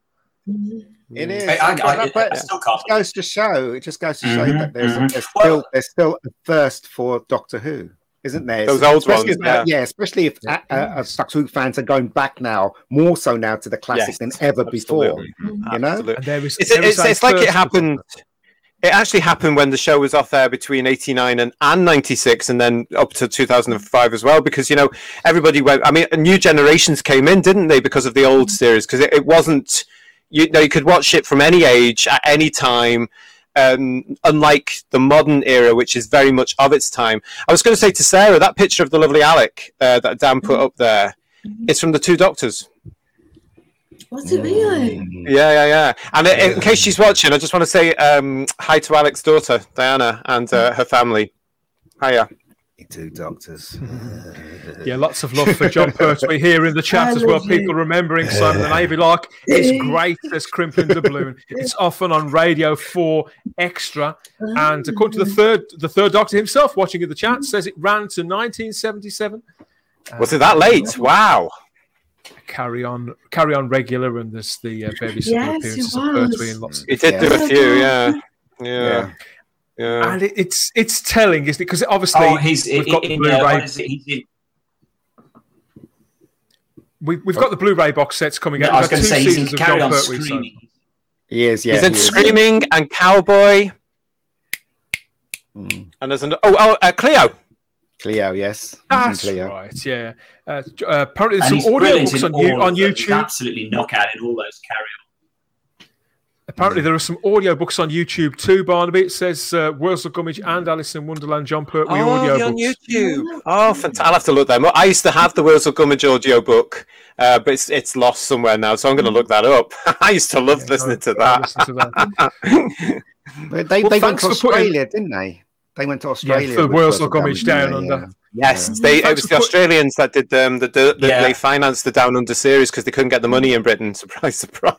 I think it was New Zealand, wasn't it? I think it was filmed in New Zealand. The Down Under 2 series. 2 series. Wurzel Down Under filmed in New Zealand. So there's only 6 series of Wurzel Gummidge in total, but they're absolutely brilliant, and they're long overdue a reissue on Blu-ray, because they've got all the original film of Wurzel Gummidge, and it could all be remastered into brilliant quality. Yeah, I bought last year. Yeah, and the DVD I bought the terrible. Yeah, I bought the DVD collection last year because obviously with the new Wurzel Gummidge coming, they were cashing in on John's Wurzel Gummidge. So I bought the box set space book because it's a lovely a lovely box set, but there's nothing with it, and they didn't clean up the film as much. So it's still like grainy, but the Christmas special is still camp. Barbara Windsor's in it, and Eunice Stubbs is in it, and it's great fun. And, I'm sure the kids today would watch it if they got the chance as well, because John and Una are just brilliant together, as we know. And We have the rabbi watching you in the chat. We've got the rabbi watching in the chat, everybody. And apparently, according to Serena Betkin, John Pertwee was nearly cast by Terry Gilliam as the lead in the Baron Munchausen movie. I didn't know that. I can see him John do that. Obviously played it eventually. He wouldn't have needed the prosthetic nose. No, he wouldn't. But you can easily see John Pertwee playing that role, can't you? Yeah, totally. Playing that role, with a chin. Didn't. I love him. 25 years is a long time. Obviously, Sean Pertwee's still acting. We'd love to think he'll turn up in Doctor Who eventually, and John Pertwee's visage is still across all our merchandise on our bookshelves and in our Blu-ray players. It seems like he's more alive than ever. But I've just seen this latest tribute. Somebody sent me this the other day. I don't know if you've seen this. So this is a brand new range of merchandise, everybody. And it's the Doctor Who mini bobble figurines. They're launching with a 3rd Doctor and a 4th Doctor and a 10th Doctor. So what does this say about the brand at the moment? Who are the sellers? Or are these things called bobbleheads? It's very popular in the American market. So, right. So if they did Jodie, would it be Scrunchy Face? I mean, can I just say as well? I mean, what sort of Sado TV executive producer would buy these sort of things? It look great on my car dashboard. It'd be brilliant. I really like they're really cool. I mean, the likenesses are okay, aren't they, Simon? Yeah. I think they're better than Funko Pops. I'm not a big lover. But really cool. Like Funko Pops. We better say who produces these because they're done by Big Chief Studios. Now that should actually bring home to a lot of collectors. If you are collecting the statuettes, these fun, allegedly bobblehead things are done by Big Chief as well. So that's why the likenesses could be very good because they are good at what they do. Does that mean they're going to cost an absolute fortune? Oh yes. Well, we haven't got prices but they generally do cost a fortune, don't they? Anything from Big Chief, and so I fear. Yeah. I fear how much these will cost. I think there'll be a lot more than Funko Pops, but I don't know. All we have at least the bubble like that. I love how you've used that Dalek as well, the bronze Dalek. You keep your thoughts to yourself, lady, I'll tell you. All we have from them at the present is a little blurb which says, join in the adventure with the Doctor and the universe's most formidable foes with the Bobble Buddies mini bobble figurine collection. It says they're going to be 3.5 inches in height, and the heads do comically bobble and wobble on a little spring, and they come fixed to their base, their hero base, so you can stand them. Yeah, we're in the front of the car, Barnaby, wherever. I hope Georgie's elastic because it's going to need it. At long last. Yes, so I've seen worse. I've seen way worse bits of new merchandise, so I don't know. I think I'd probably buy, if I was to buy one, it would probably be the Tom Baker one. If I was to buy one, it would have to be a K9 one. That's the K9s would look good because obviously the little head could bobble along because his head used to bobble along when he was going. K9, yes. Yeah, I'd get one of them. On the ball bearings. It's a bit of a lukewarm reaction here in the chat. Some people like them, some of them don't. Some of them don't like the branding. We know you don't like the current branding, but some people say the heads just look wrong to me. I suppose. Do you remember when marketing just used to come out? Now you get the whole blurb, don't you? You get this whole story about the thing, and just release the thing. Don't justify it, just release it. Cash and release. We've also got word I think this was yesterday actually, because we have a new Blu-ray set out later in about 2 months' time. That's a lovely picture. We've got season 24 is the next of the Doctor Who collection on Blu-ray. Originally it was scheduled for the 1st of June. We've just heard that, but those original dates, those were sort of put in just to get the pre-orders up, weren't they? So they always do this. It's a very deliberate thing because obviously with the pandemic, things have been pushed on. So this is now going to be out on the 21st of June, 2021, and there's Barney and Sylvester and Sophie having a good old cuddle. I wonder if that will change now that we all know that the regular, the standard editions or whatever they're going to call will come out. Because you're right. They would say, here's a date, and people would panic, pre-order, and then they sort of would produce that sort of number, really, in a sense, wouldn't they? And then I wonder if that will change now because there has been movement. A lot of fans are now saying, I'll just wait for the standard edition. You think so, yeah, Simon? I'm going to be one of them with some of these box sets. Yeah, definitely. I'm not going to. I've cancelled my pre-order of this particular box set because I'm kind of like, you know what? I can very happily wait until this is £10 on the standard edition, which it will be in a couple of years' time. So I think it will make a difference to the amount of pre-orders that they sell. Because I think a lot of people now will wait just for the standard edition, and the problem with that is that we know that manufacturers always go on pre-sales basically, and so if pre-sales for the limited edition Blu-rays now go down, that's going to begin to discourage them if people now start to wait for the standard editions. But you can't blame people for waiting for the standard editions now, rather than it's going to be very. So I think it will change the dynamic of Blu-ray sales. It's going to be very interesting because, as we know and as we've discussed here before, the standard editions for the two new ones that are coming went straight to number 1 and 2 in the charts. I'm quoting the Amazon.co.uk charts here. And for 4 weeks, they were holding the top spots in science fiction, television, and Blu-ray. And I just thought, my God, there's the untapped market, of which, of course, I was one. So it'd be interesting if any of the Spacebookers, what they're doing, and when it comes to this, are they holding off? Are they transferring over? Or are they new to the market? Let us know. I think that human nature being as it is, Barnaby, that people will just hold fire, won't they? Even if they would normally jump right on them. Do you collect them, or is it your housemate that buys them? I can't remember what you said. My housemate buys the Blu-rays, but I just watch them on BritBox. Although it is amazing. although now he's bought the Blu-rays, actually, it is a big sort of difference because they've got the behind the sofas and everything. And also we watched the idents at the beginning, and now on BBC One, just before just before Police. Is a new. My favorite one was though they kept mispronouncing Talons of Wing Chiang. They kept going now on BBC One. Talons of Wing Chong next. It's just quite funny hearing this very upper RP sort of BBC announcer completely mispronounce it. So it's of course now you'd be cancelled for saying that. You were no, you can't say that. Cancel that announcer. Cancel that announcer. Well, Robert Holmes would have been cancelled a long time ago for Talons of Wing Chiang. Gary Akers sent in a comment. He said the limited edition pre-sales will now depend on which season it is. But Pertwee and Tom Baker will still have high pre-sales. Totally agree. Totally agree. That, yes. Is that true? I'm not so sure. I'm not so sure. I am. If you look at what's happening, already have them. Yeah, but if you look at how Pertwee and Baker outsold all the other 7 at the time, or the other 6. Or whatever it is, I can't remember. Massive rubbish. But they outsold in videos, and then they outsold in the DVDs. So we have to face the fact they are the 2 most popular Doctors of the original run, of the proper run. They are hands down. They are. I think it'll be more be the point that if people just to do with packaging, just to do with aesthetics, obviously there will be, particularly with Tom Baker.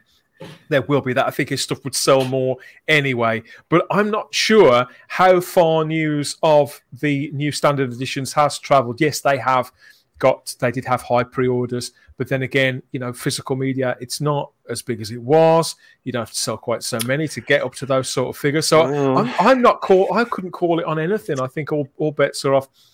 Nice. It'd be interesting to see. Let's just also put that.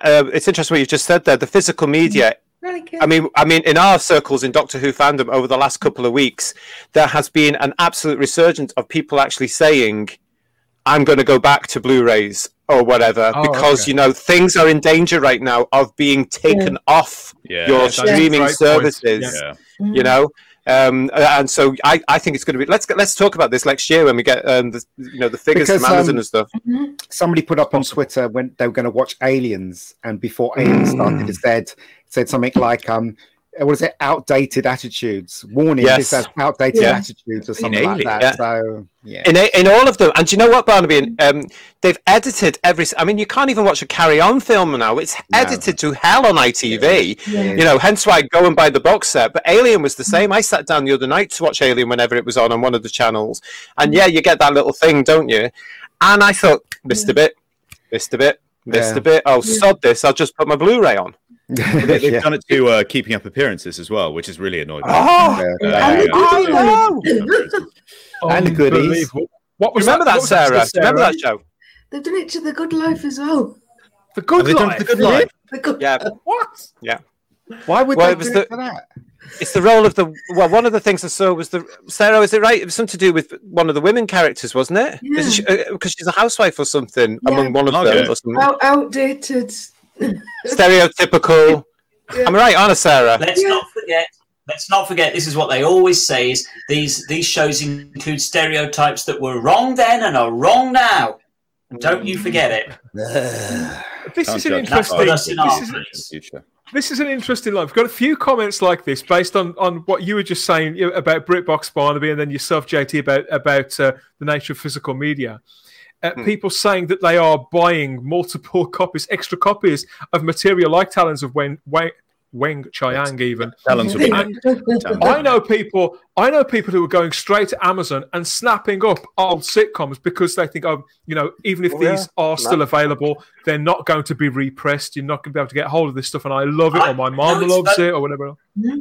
Yeah, it's funny. I went to try and get a copy of Come Fly With Me, the old series of David Walliams and Matt Lucas. Forget that. That's long. That's gone. You can't get that anymore. Wow. Yeah. Too late. I must admit, I did last year when this really took off with all this cancel culture and stuff like that. I did spend a wee fortune on certain comedies like, Gimme Gimme Gimme, for example, which I'm sure will be hit at some point. And there were other comedies that I bought just in case, because I don't want to see an edited version. I don't want to see, it not being available. So. Yeah, my DVD collection increased a wee bit over the lockdown because of that. I'd rather them put up that little title and not touch the film. They're not doing it though, Ian, are they? I mean, that classic scene where Barbara Windsor sits up in front of Jim Dale and she's got the little heart over her breasts, and is that gone? It's gone, and yet you missed the gag. And there's several instances in all the carry-ons where there's a brilliant British gag at the end of the scene, and you don't get it because you haven't built up to the gag because they've edited it. So, JT, where are these edited carry-ons? Is this on BritBox or what that you're talking about? Oh, it's on the ITV. It's on ITV, and ITV are great when it comes to the edited versions because every Christmas they'll do the whole ITV, the carry-on thing, over Christmas. And if you don't want to do anything, you want to veg out and you want to blob out over Christmas, that would be an ideal day. But you can be sitting there with a wee drinky and a mince pie watching these things, and you'll notice it's gone. And I've noticed as well, the last time they did this, there was even more edited out because they were responding to what had happened of 2020. And I just thought at some point now you're going to have a title sequence, and even that's going to be edited because it'll have the word bum in it or something like that. It's getting paranoid bizarre. It is bizarre. I don't understand why they're doing it. It's a very strange world we live in, where you get a caution before watching The Good Life, Ian. That's crazy. That's the most unoffensive show ever made. You know what I mean? It's just they made a joke about that in the Young Ones, didn't they? Saying everyone's too nice on The Good Life. Yeah, they are. Agent Empson kicking the television, things like that. I mean, that would get cancelled now, isn't it? Just for mentioning Felicity Kendall's knickers. Yeah. Yeah, it would be. Which was a running gag, wasn't it, through the whole show? Speaking of back in the day, I think it's time for a quick break now. We're going to do some more time traveling, some visual time traveling, and see if you ever popped any of these on your telebox, and if they bring back any fond memories of times where we weren't quite so precious about everything. Here we go. Attention all Daleks, look for these special Doctor Who packs of Weetabix. Each one has one of these 4 Doctor Who action games, 3 of these stand-up figures, and a secret message from the Time Lords. We must capture these special packs of Weetabix and exterminate. Collect the special Doctor Who Weetabix packs and enjoy your daily wheat while stocks last. Exterminate.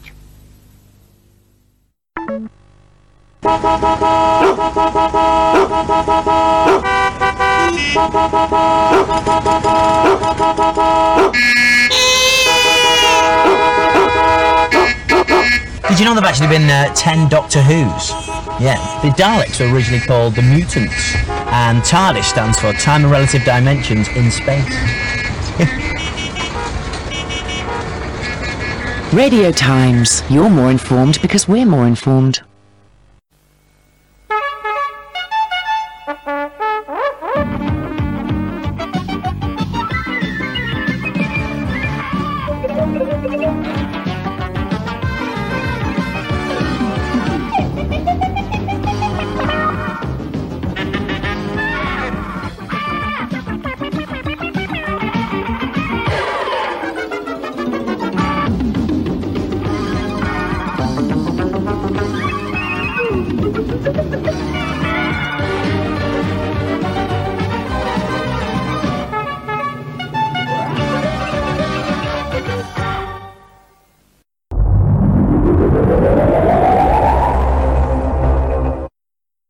What a crazy advert. What a crazy advert. Why is Capaldi? How many stars was in that? Did you count? But why is Capaldi always doing beer? When Peter appears on this at any point now, obviously, let's just ask him, why were you always plugging beer? You Glaswegian, you. I remember that Radio Times advert. I remember that. The Weetabix advert so close to my heart. Oh. Yeah. Did you see who was in the car though at the Radio Times advert? No, not the radio. Weetabix. The Weetabix advert I was talking about. But in the Radio Times one, did you see who was in the car? No. Yeah, let's see if anybody in the chat can. Anybody in the chat's recognise that, because obviously I think we know who it is. But let's see if anybody else does. So I'm just fascinated by the fact that in that Whitbread one there was a guy with a long multicoloured scarf. I mean, that was just that. That's the Delta and the Bannerman. Definitely. And Delta and the Bannerman, you're right, yeah, that's right, Barnaby, the same thing. Nobody in the chat recognised the policeman. Was it? I'm getting the other guy in the car. Yeah, because we know him as playing a policeman, don't we? In which show, JT? Go on, have your moment of glory. Well, it was in that awful thing called Torchwood. Okay. Oh yeah. Apart from Series 3, which was really good. Series 3 was good. The rest of it. Bleh. He was PC Andy, wasn't he? Which is Gwen's colleague in Torchwood there when she was on the normal. We don't know his name. I can never remember the actor's name. Tom Price is the actor's name. Is Tom Price, I think. Are you googling that down? Like that? No. But I was hoping somebody in the chat would, because that's what people do tend to do. Usually, usually we get lots of comments as we're going along, telling us who's on screen. But nobody seemed to recognise him there. I think it's Tom Price. Punt and Dennis were both in there, obviously. Yeah. Hugh Dennis, there's the name, mate. Yeah. And Steve Punt. They were huge in the 90s, wasn't it? Massive. I saw Steve Punt. They certainly were. Whatever happened to them? I know. Well, I saw Steve Punt around 4 years ago in stockings and suspenders and a long white coat on stage at the Rocky Horror Picture Show. Rocky Horror. Yeah. Which I loathe, as you know, but I was on a date and got dragged to it. That's just one of the many times I've been dragged to the Rocky Horror Show. I was wondering how that sentence was going to finish. Yeah, I was as well. Now we know what Dan does in his spare time. Yeah. Absolute smut, as always. Yeah.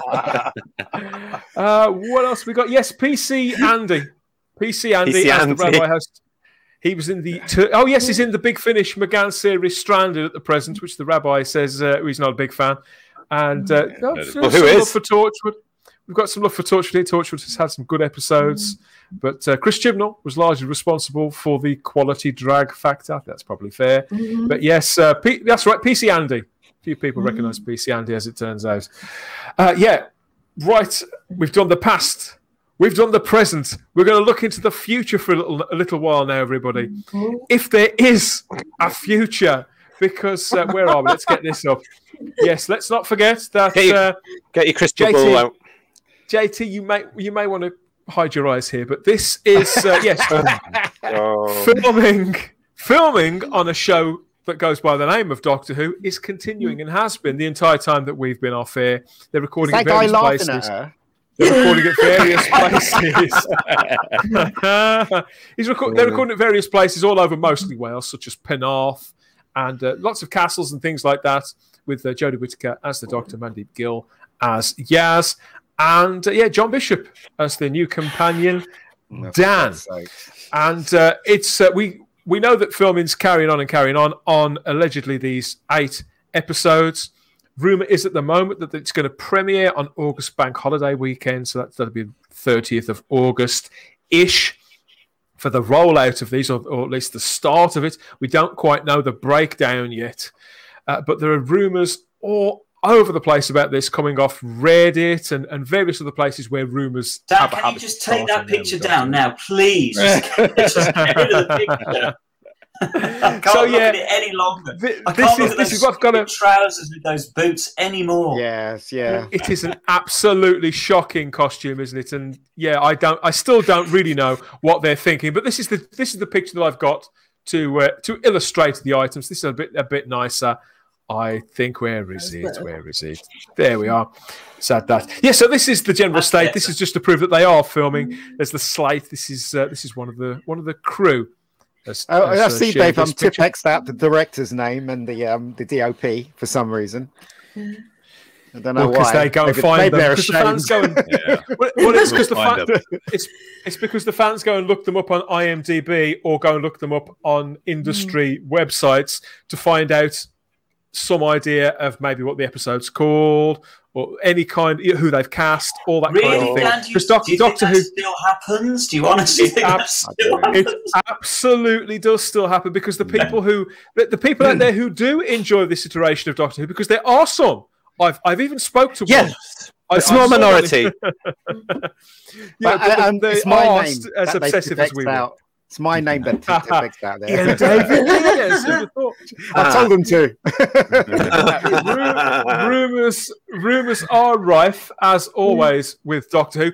And I was wondering if anybody else had heard any of these. Because, yes, there's 8 episodes rumoured to be filmed. But the thing is, how many are they? Yeah, this was announced last year.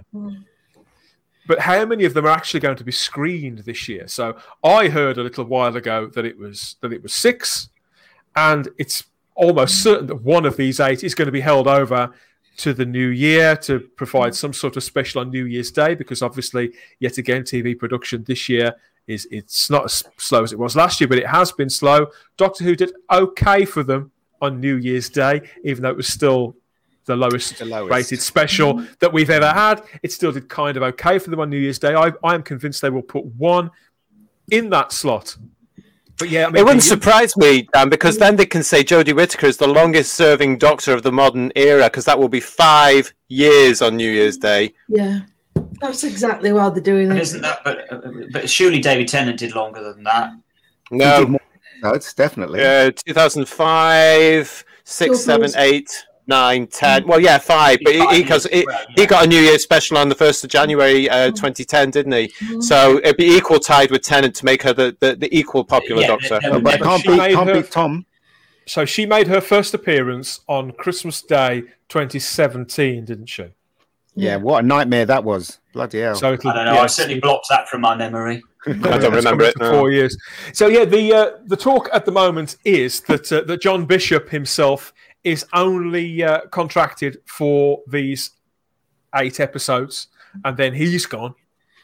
I don't think that's really a great stretch. This is a busy man who, by his own admission, has only taken the role because there was bugger all else. There was no other work going. This is something he has actually said himself in interview, so I don't think anybody's surprised by that. But Mandeep Gill has also got another job lined up too.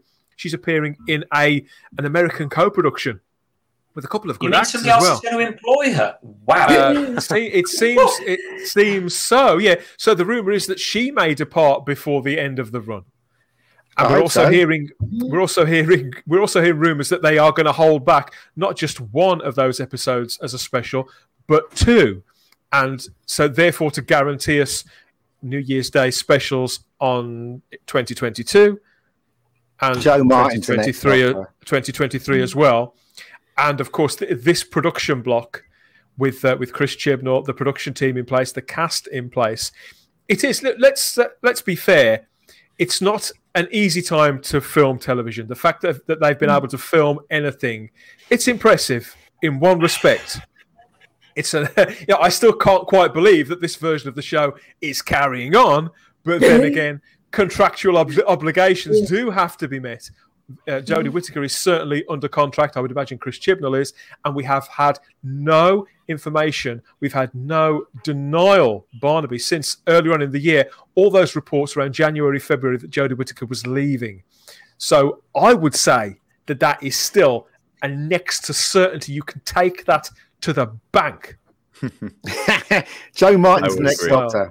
Joe Martin is the next Doctor. I bet there are fans out there. There are fans out there that are chomping at the bit for Joe Martin to take centre stage and are convinced she's going to be the 14th Doctor. I'm not. Are these fans who actually watch the show, though? Are these just people on Twitter who want this? Because there's a big sort of difference between people on Twitter and people who actually watch the show. Absolutely. Absolutely. So I doubt it. They're only going to do that out of spite. BBC will do that out of spite. That's when they'll do it. If they know what's good for them, though, they'll get rid of it. They'll take it off the air because they know it's not being watched and it costs a lot of money. I mean, just get it off the air. I believe that all of the people who enjoy this show are on Twitter in a room somewhere and actively talking about it all the time because nobody else cares. So few people watch it; it's unbelievable.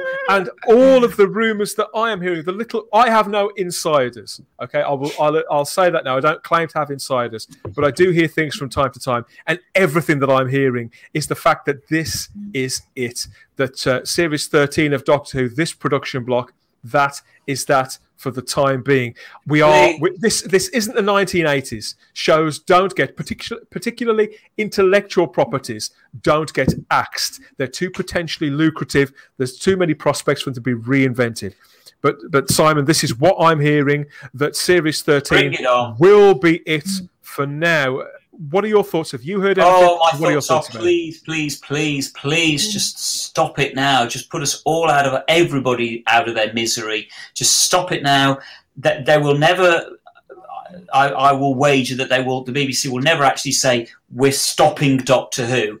They will just quietly stop making it and it will drift away for a few years. And then in 2, 3, 4, maybe 5 years' time, they will then relaunch it as though it never went away. But wow, everybody, it's back and it's about time. And that's bound to be the strapline again. So I say bring it on. My thing that I'm really intrigued about, this whole new series that's up and coming, is John Barrowman in it. Because they relied on John Barrowman in Series 12, was it? I can't even remember what series we're up to now. And in the New Year special this year, beginning of the year. So is John Barrowman in it again? I don't doubt Chris Chibnall is regretting relying on bringing Captain Jack now back to save the ailing programme. But is he bringing him back again in this upcoming series? Because if he is, they're in big trouble by the looks. Not anymore. Seeing as the only ratings, well, I won't even say bump, slight jiggle. The only slight ratings jiggle that they've had since the Jodie Whittaker era really started. It's all been down, apart from each time they got John Barrowman back as Captain Jack. Sarah, what are your thoughts about this? I think that John Barrowman has almost certainly filmed material for Series 13 already, but whether we get to see it or not is another question. Yeah, I think he was maybe contracted, maybe even done his filming. Given that he's been cut out of the time fracture thing, and obviously that's the commercial side of it, and now he seems to have gone from Big Finish to, I think it's only a matter of time. You can't. I don't think you can rely on him anymore. Can I ask? Why would you? Go on. I was going to ask, why do you guys think he would have filmed something for Doctor Who? Because his plotline has been the only thing that has remotely got any traction out of anything that Chris Chibnall's put out since Rosa. Yeah, so he's still in Cardiff as well, isn't he? Then. Yeah, he's still in Cardiff. Well, that's because he has a flat there, and he was doing Dancing on Ice, wasn't he? And I think Chibnall will have used him in Series 13, as Dan says, because Captain Jack is the only thing that's created any interest at all in the last series. That was when, Dan's right, it just got a slight little upturn on ratings. So I would, Chibnall would be mad, to be honest, to have not included Captain Jack in the upcoming series to try and keep the viewers coming back. But if he has filmed stuff, and if his filming is completed, they're going to be in such a mess trying to unpick that now and remove John Barrowman, because I think it's a foregone conclusion they'll have no choice now, given what the other stuff he's been taken out of, that they'll have to remove him. But if you think about the New Year's special, which I didn't watch, but I gather that he was kind of the linchpin of the special. So if you'd have removed him from that, the special would have collapsed. So you wouldn't have been able to stream this whole episode. So you wonder whether entire episodes of this upcoming series are just going to hit the dust. Or whether they'll have to reshoot entire sections with an entirely new character to replace Captain Jack. I don't know. I bet they're panicking behind the scenes. And as I say, I bet Chibnall is now regretting relying on Captain Jack because of what's happened. I mean, don't get me wrong, JT, and anybody out there who... Ian, you haven't seen the special, have you? But and anybody out there in the chat who hasn't seen it, this is a poor story. It's right, I can hear myself echo. Yeah, I know. So what the New Year's Day special was a poor story. The whole plot line that involves Captain Jack is very, very poor. And also by anybody's standards, but it's the only thing that they've got. The very little that I saw of it, right? I only got up to, I told Dan what I got up to. I couldn't watch anymore. The bit where he rescues the Doctor from jail, there's no chemistry between them at all, between Barrowman and Jodie. It just didn't, it really didn't work. And I was sitting there going like this, going, this doesn't work. Cringe. Part of that, Ian, might be because, I don't know, I'm guessing, but it could be a degree of disgruntlement on the part of Whittaker in the knowledge that she's kind of aware that Barrowman's been brought in to rescue the show. She might have been a bit cheesed off. And to, fair enough on her. I'm not surprised. I think I would be cheesed off if I was Whittaker from that point of view. Well, to be honest, Jodie Whittaker does have a lot to be cheesed off for, because I wouldn't be very happy if I'd taken on such a role, an iconic and important British role as the Doctor, to have another version of the role I was playing introduced early in my run, and then have that Doctor plastered all over the place because it was slightly more popular than me. I would be hitting the roof right now. To say absolutely not a chance. This is my bloody show. Exactly. And more to the point, for people out there, yourself, Barnaby, an actor, other actors that we know, her agent is not going to like it. They're going to see it exactly that same way. You have stepped on my client's toes. This is her role. She's not getting any of the attention anymore. Let's pull her out of this show as soon as possible. Which is more rumours that we've been hearing is that this isn't just sort of the natural end to the role that Jodie Whittaker was unhappy. Her agent was unhappy. And do you know what I think they're going to do? In. So do you know what I think they're going to do? What they're going to do is probably the last 2 episodes can be held back, as you said, for the special days, wherever the special days are.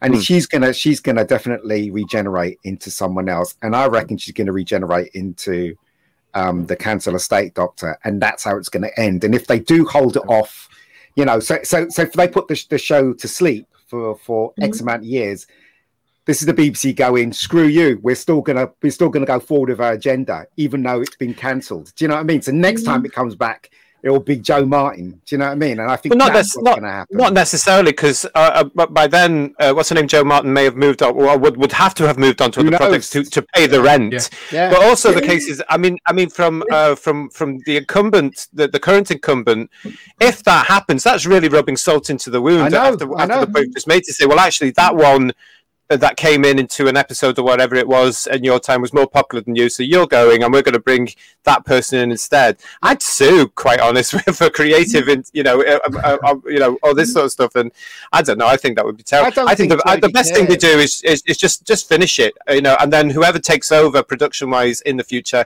can reboot the show to where we all want it to be and what we know works. I don't think Jodie cares.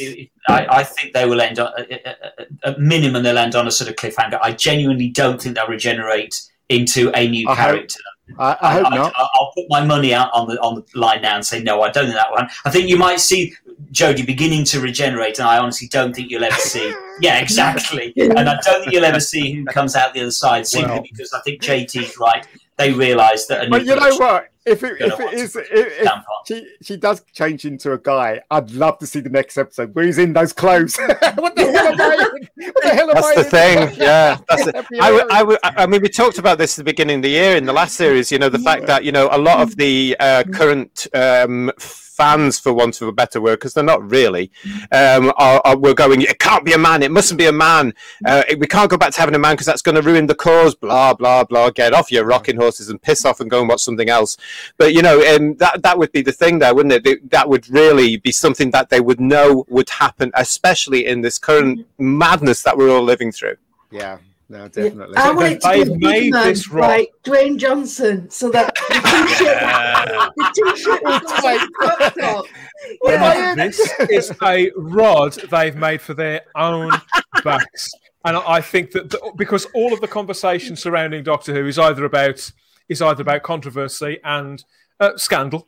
I suppose that's not too big a word to use. What's been in the papers lately? So that conversation and the only other conversation is one of identity rather than character, and of causes rather than story, and all the things that shouldn't really figure this high, certainly above entertainment value and above serving a family audience. But with what you were just saying there, Simon, I mean, this is the other side to everything that I've heard, is that these episodes and Series 13 will end with the regeneration of the Doctor, but we will not see the actual face of a new incarnation of the Doctor, that it will just end there and then. I'm convinced that the Timeless Children story, that will continue in Series 13, and we will get another fugitive-style Doctor, maybe played by some of the actors that we've spoken about, because of course, the actress from Bend It Like Beckham, she's heavily rumoured to be involved. Bend It Like Beckham and ER, all those things that she's been in, she's heavily rumoured to be involved in that.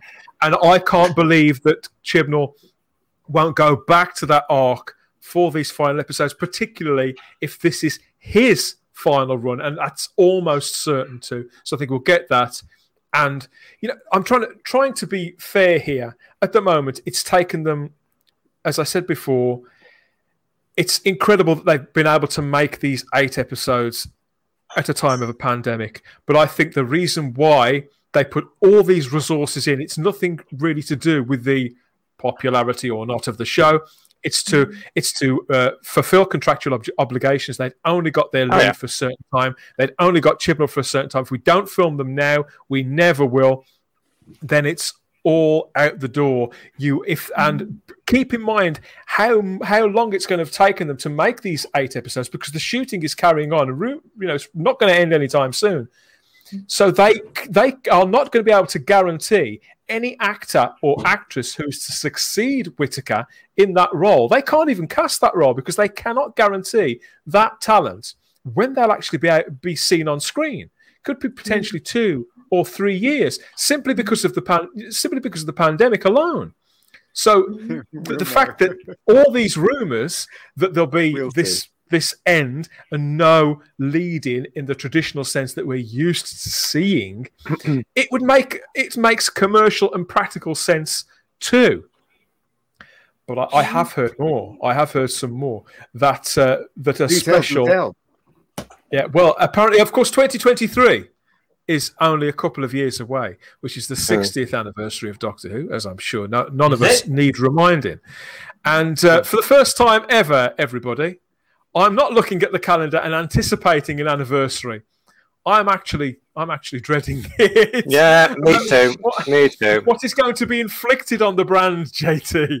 Yeah. And in this, a memorable event. I mean, you can say what you like about Dimensions in Time, but I'd rather not say anything about Dimensions in Time.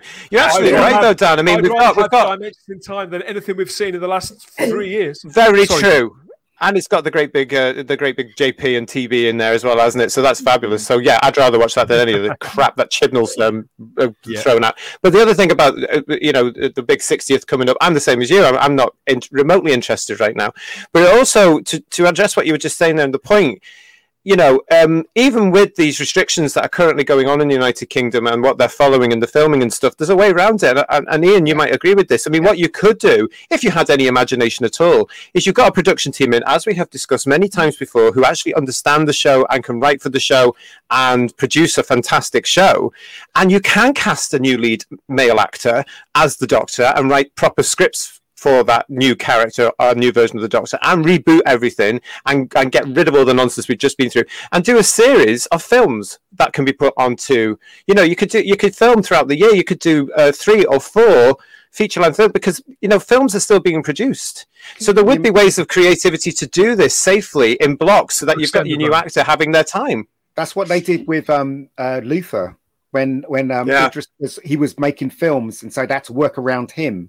So when they got back to him, so you notice that the seasons were shorter. So I think the last season that Idris did, I think it was just 4 episodes. They could do that. I mean, JT's right. They could do that.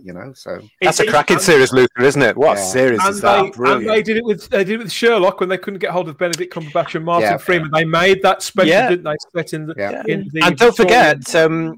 Bad Wolf are currently in production with many things, including season 3 of A Discovery of Witches, which is delayed because the filming had to be delayed, but they haven't reduced their episode count. They're still going for it. Yeah. But you kind of think if they were to do something like that, with it being the anniversary year, and it's interesting because there's me saying they're going to, I think they will basically stop making Doctor Who after this year and it will take a break. But it's difficult. Do they basically then just ignore what happens in 2023? Do they ignore the 60th anniversary completely in 2023? Or if they are going to address it, it's going to be kind of embarrassing if they haven't got a current show running at that point. It will be difficult to celebrate the anniversary unless you have got... But Simon, do you remember a couple of episodes gone on this show, we were talking about having the companians make a show for the 60th. That would be great, wouldn't it?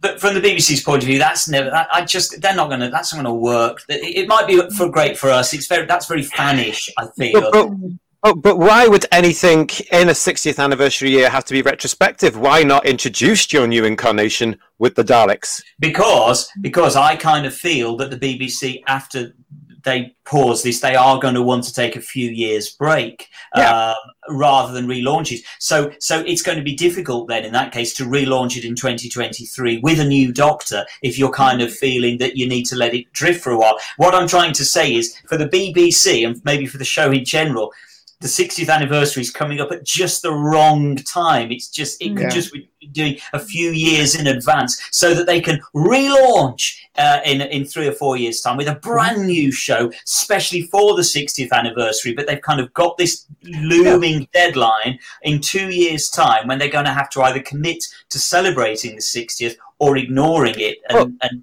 which way they're going to go? That's why I think it's still. I still think it could be done. I think you. I've got the dessert course here to all these riddles. There is one last component surrounding the 60th anniversary. This is what's out there. This is what's being talked about. That there will be a 60th anniversary special in 2023, but it will be also part of a whole event that the BBC are doing for a full year. So in 2022, from late 2022. Through an entire year, the BBC are celebrating their own centenary, and that they're going to do a Doctor Who special to tie into the 60th anniversary of Doctor Who and the 100th anniversary of the BBC.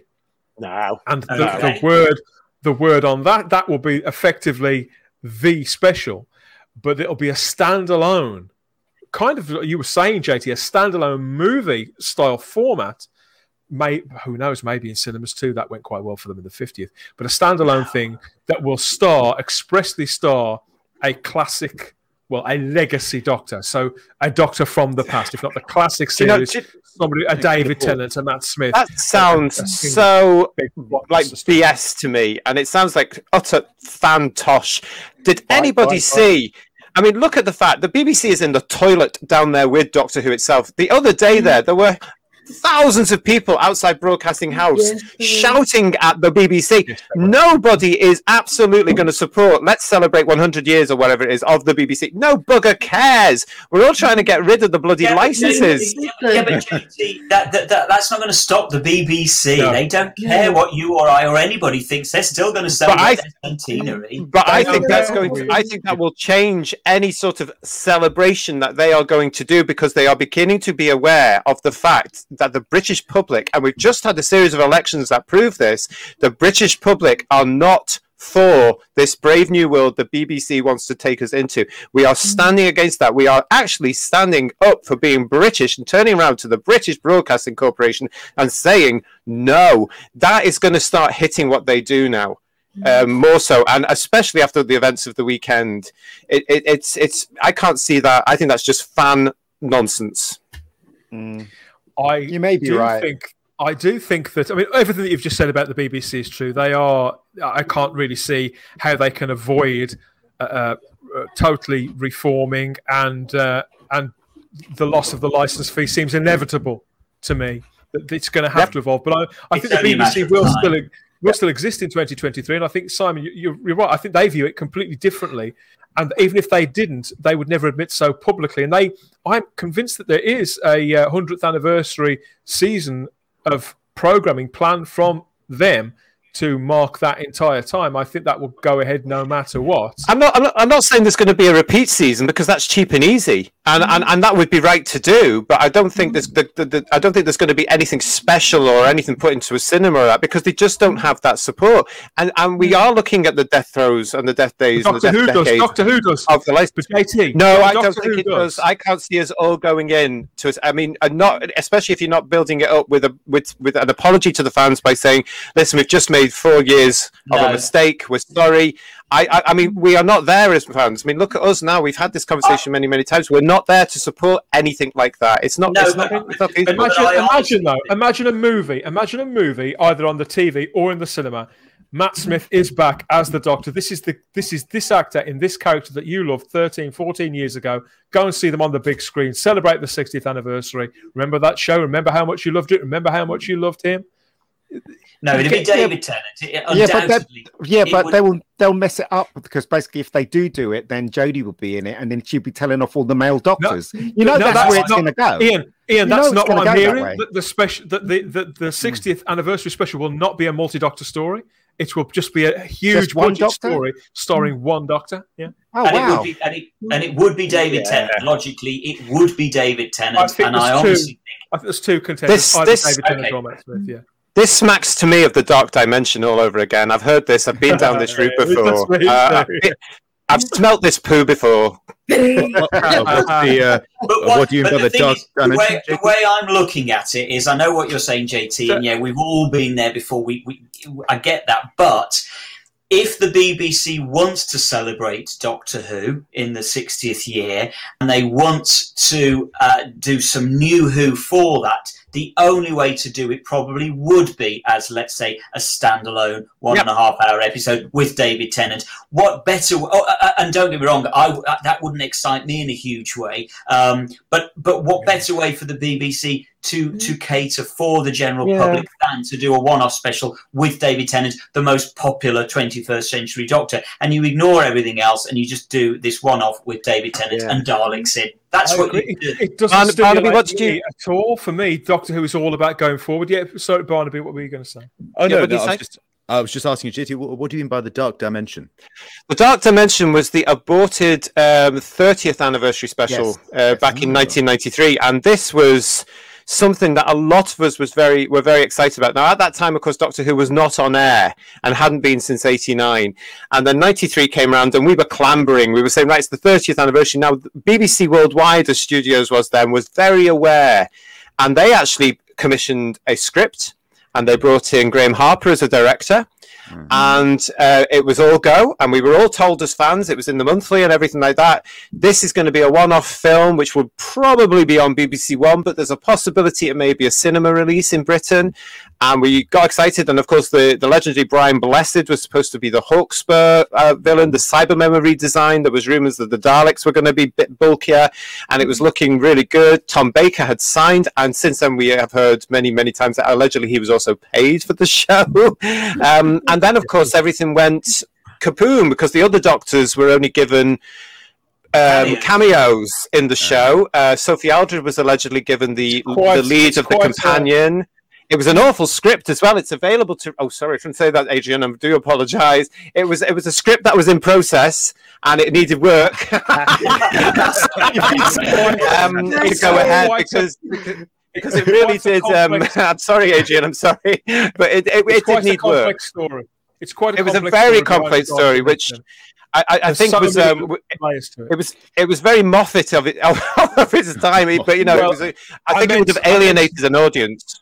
But I meant more the road towards it, the reasons why it was commissioned, and the reasons why it didn't happen. That's a massive conversation, and I know that several people who were involved in it did go on to be involved in New Doctor Who, and other people who got involved in other things. And Adrian Rigglesford was the writer, wasn't he, as you said? But yeah, it's. I think it is still available to read in full, that script somewhere. I'm certain I've seen it.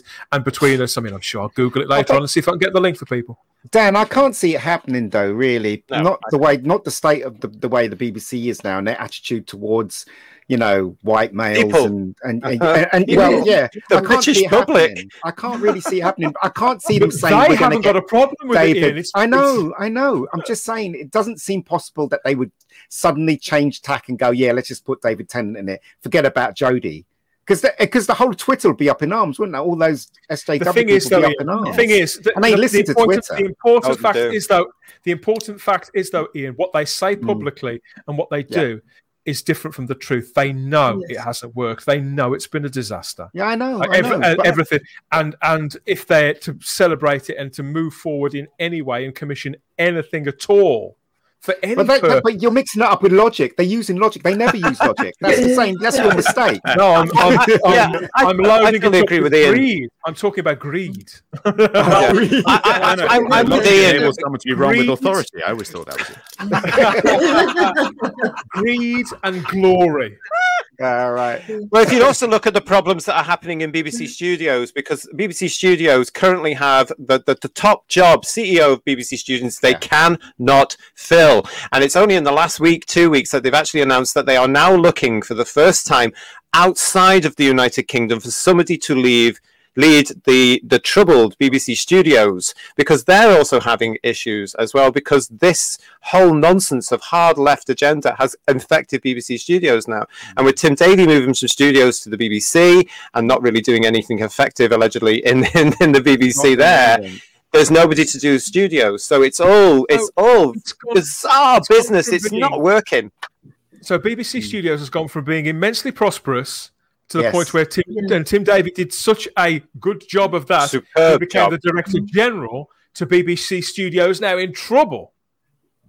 Maybe trouble's a long way. They need a CEO. They need a CEO to guide them through, and that's not there. So therefore, they're just floundering. But they cannot get somebody to take the job. They can't find somebody for the job. The BBC, nobody wants to work for the BBC. I'm sure it's because nobody ticks the boxes. Exactly. You know what? I think Barnaby should black himself up and go for the job. That's what I reckon.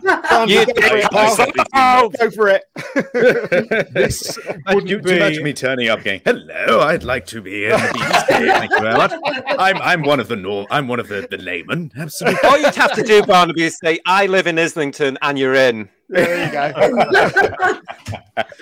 Yes, this won't be the last time that we talk about current goings on in Doctor Who on Type 40 Live, but obviously there is very little out there that is common knowledge. They speak so seldom, and even less of it is worth hearing. Let's be honest about it. But we will continue to keep one eye, or half of one eye, on what's going on at BBC Wales and the rumours that we do here. Or bring us the rumours. Let us know in the comment section what you think about some of the things we've been talking about in this segment of the show. Does any of it appeal to you in any way?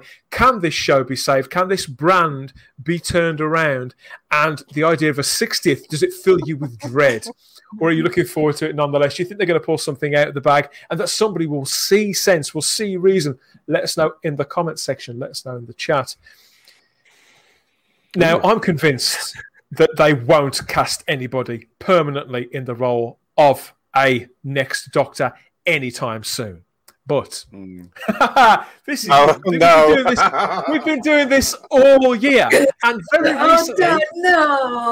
very recently, a bunch of people got quite excited out there in the world when these pictures started circulating on social media. We've got the man, we've got the look, and we've got a box. Have you seen this, everybody? Yes, we did. We saw that.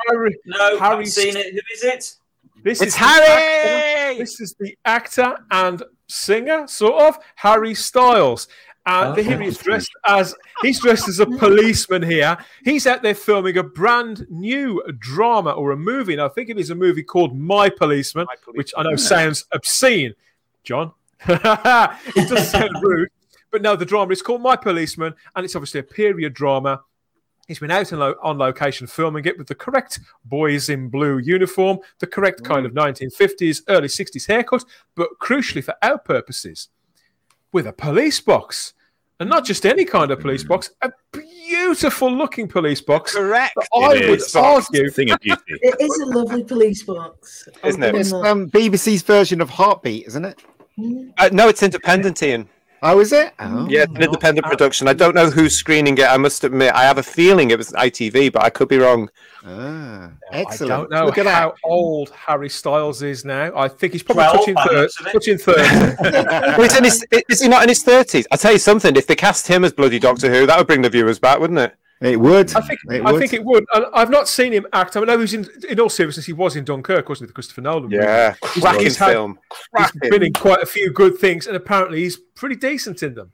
And he does have a certain amount of charisma. He does have a following.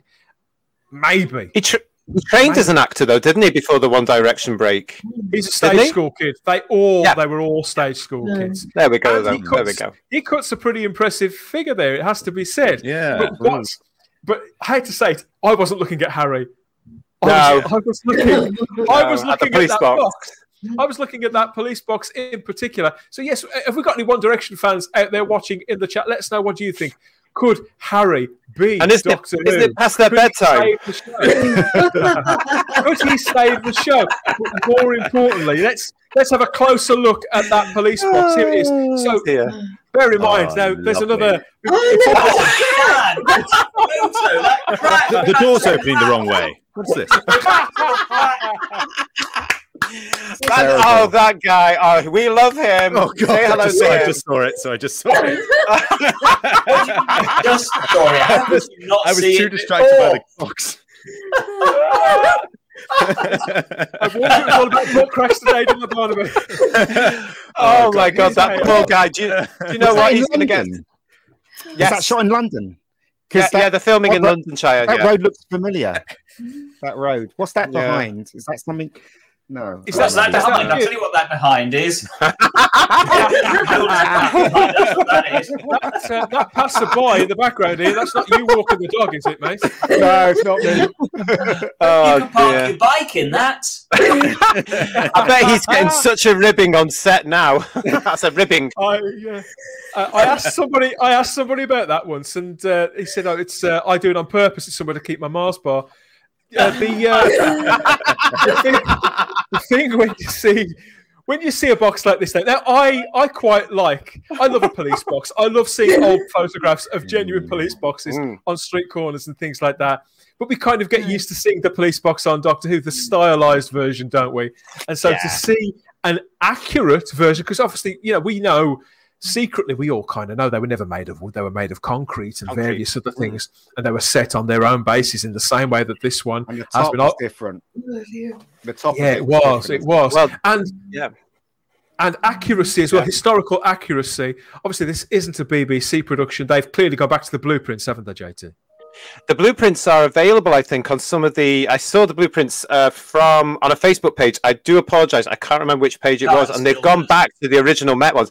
But I have to say, if you ever go to Glasgow, the boxes that are out there are the original boxes. Of course, they look like that, and I think we'll all agree this is the proper model. This is the genuine article, and if only the Doctor Who teams would actually do this.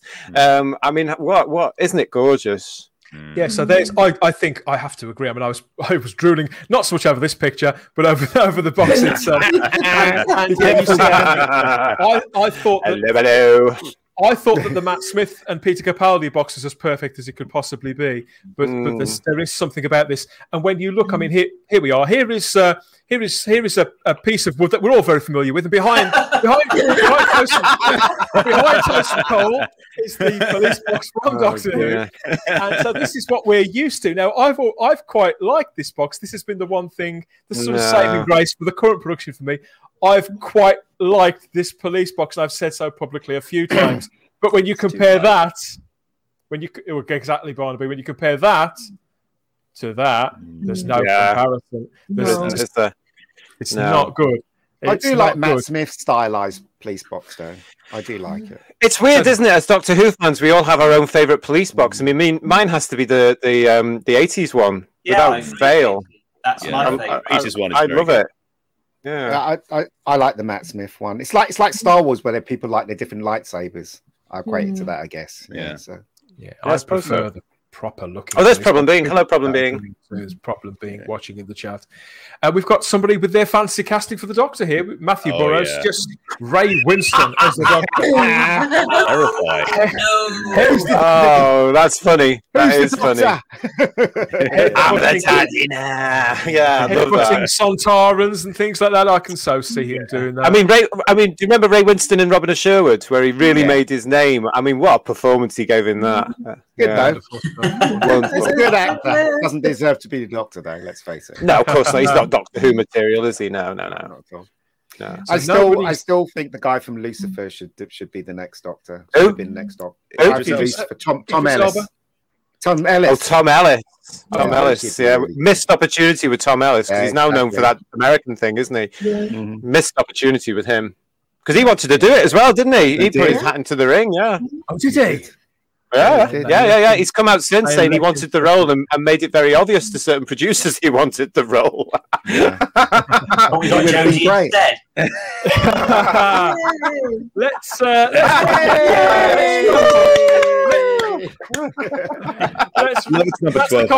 that's the kind of immersive experience I want. Let's wrap up with some pretty fan art here. We haven't talked about the Prydonian for a little while. This is one of his latest really Dalek pieces. It's breathtaking what this guy's able to do. Here's a Dalek. He can even make mechanoids look good. Yeah, that's quite a feat, that is. Why didn't the Daleks look like this in the cosplay Doctor? I don't know. Or nothing looks like it should do in that version, Ian. Come on. Yeah, I guess.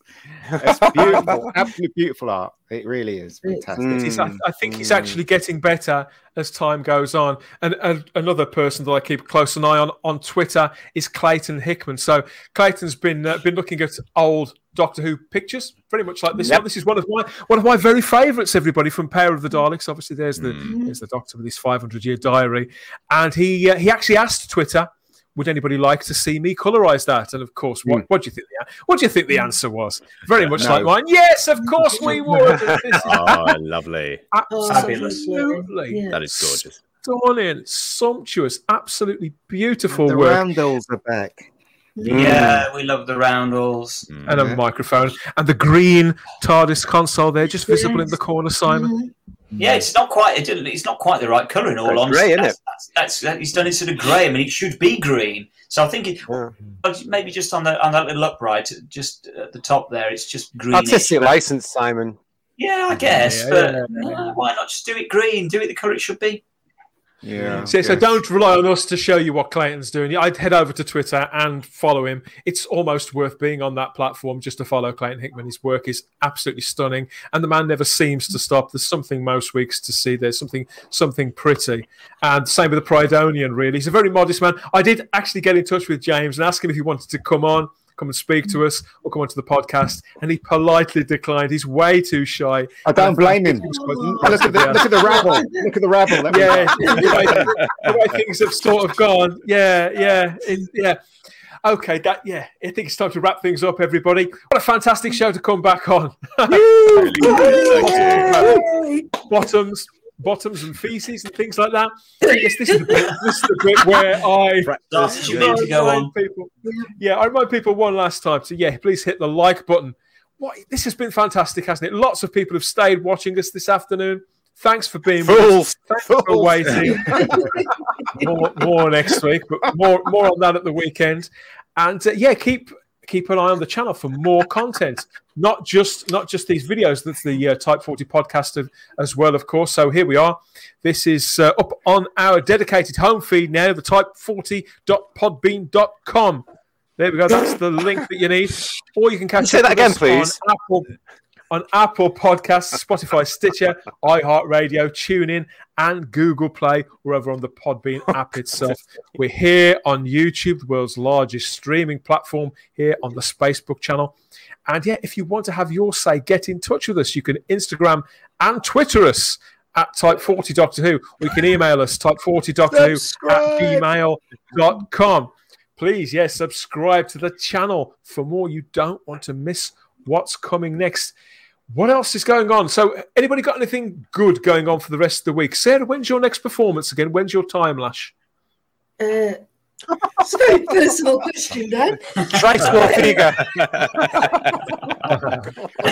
Do we have a date for your next dramatic triumph? Time, Lash. Yes, it is on Sunday, the 30th of May, on the Script Doctors channel.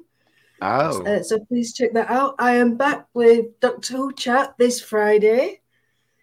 With who? What's that about, Sarah? Chat about Doctor Who, funny enough. So this is going to be an interesting one. We've had a little break like we have with the Spacebook, so we've got a few things to catch up on. And on Saturday, I am on Blue Bonnet Whovians channel. And say hello for me. I will do, love you. I'll probably see you there. Yeah, we're talking about Chris Croucher. So we're doing Image of the Fendor, Robots of Death, and The Face of Evil. Woo! Lovely. And I'm on Loki's channel tomorrow. I'm very busy this week. My God, woman. Yes, I'm on. Yeah, so please check out Loki's Mornings of Mischief. Let's check out Blue Whovian's channel as well. She's quite good. I like her. There she is. There, we've got a message up there from Blue. Great stream as always. Thank you for watching. Thank you for being there, Andy. You've got a channel as well, Barnaby. Remind us where we can find that. What have people got to search for? Just search Barnaby. It's the name. Just Barnaby. Simple, plain Barnaby. I didn't know like simple, plain Garrick. I will subscribe when I finish. Oh yeah, definitely. I try and put a couple of audiobooks and things I record up there. So I'm working on one at the moment. So stay tuned. Fantastic. We've got some more content coming as well soon, haven't we, Simon? We've been speaking about books. We've been speaking to people, haven't we, too? So there's a little bit more content coming soon that's not live streamed, but special video premiere editions of Type 40, as well as all the other shows that are here on the channel, like Hard Drive and Teleport. It's all coming back. We just need a little more time to start cranking all of that up, but there's more Type 40 live. Next Tuesday, we're celebrating the 25th anniversary of the Paul McGann TV movie, the proper anniversary, the UK anniversary. Sorry, Americans and Canadians watching, the UK anniversary. We'll be here talking about that in a dedicated live stream next week. All our memories of 1996, some slightly happy memories. Talking about the loss of John Pertwee earlier on. But we're going to be talking about the arrival of the Paul McGann Doctor. Looking back across that feature-length story. And we've got a special guest coming along too. So that you're not going to want to miss that. That should be a real giggle. By the way. It's not. It is not. And Peter Capaldi hasn't even turned up, everybody. No. Very disappointing. Very disappointing. It's worth pointing out though, Dan. Somebody's just arrived. Mark, the infinitely tired, has just arrived and said, "Really wished I'd caught you guys earlier." Don't forget, you can find this again on YouTube. You can. All of them. All the episodes are on YouTube. Like and subscribe. Go and have a whole weekend of watching this stuff, and you'll be really, really, really on drugs by the end of it. Yes, Series 1 and Series 2 in full are up there. I need to update this graphic as well. Both seasons of Type 40 Live before. They're up to watch too. Obviously, you can go back and you can re-watch and re-listen to all this gold to your heart's content. But that is it for now, though. I'll speak to you all again soon. Cheers, everybody, for joining in. Bye-bye. Thank you, everyone. Bye, Facebookers. Great to see you all. Bye-bye. Those shows are a blast to make. We'll be putting more of them out too here on the Type 40 feed. But if you want to catch Type 40 live, literally live, join in with the comments on YouTube and Facebook and wherever. Head over to YouTube, search for The Spacebook, and there we are. Subscribe to the channel and turn on the little cloister bell. Then you'll get all the notifications on when we'll be live streaming next.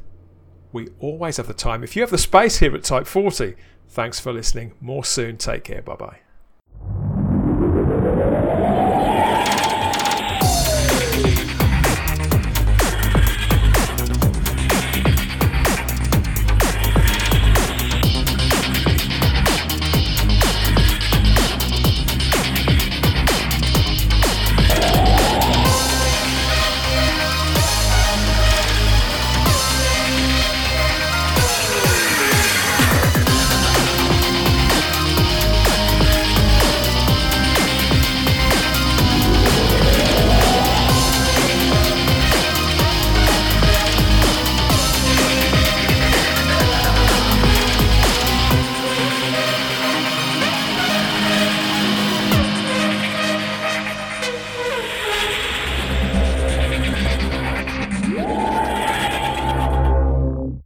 Type 40, a Doctor Who podcast, is a Spacebook production for the Fandom Podcast Network with music by Problem Being.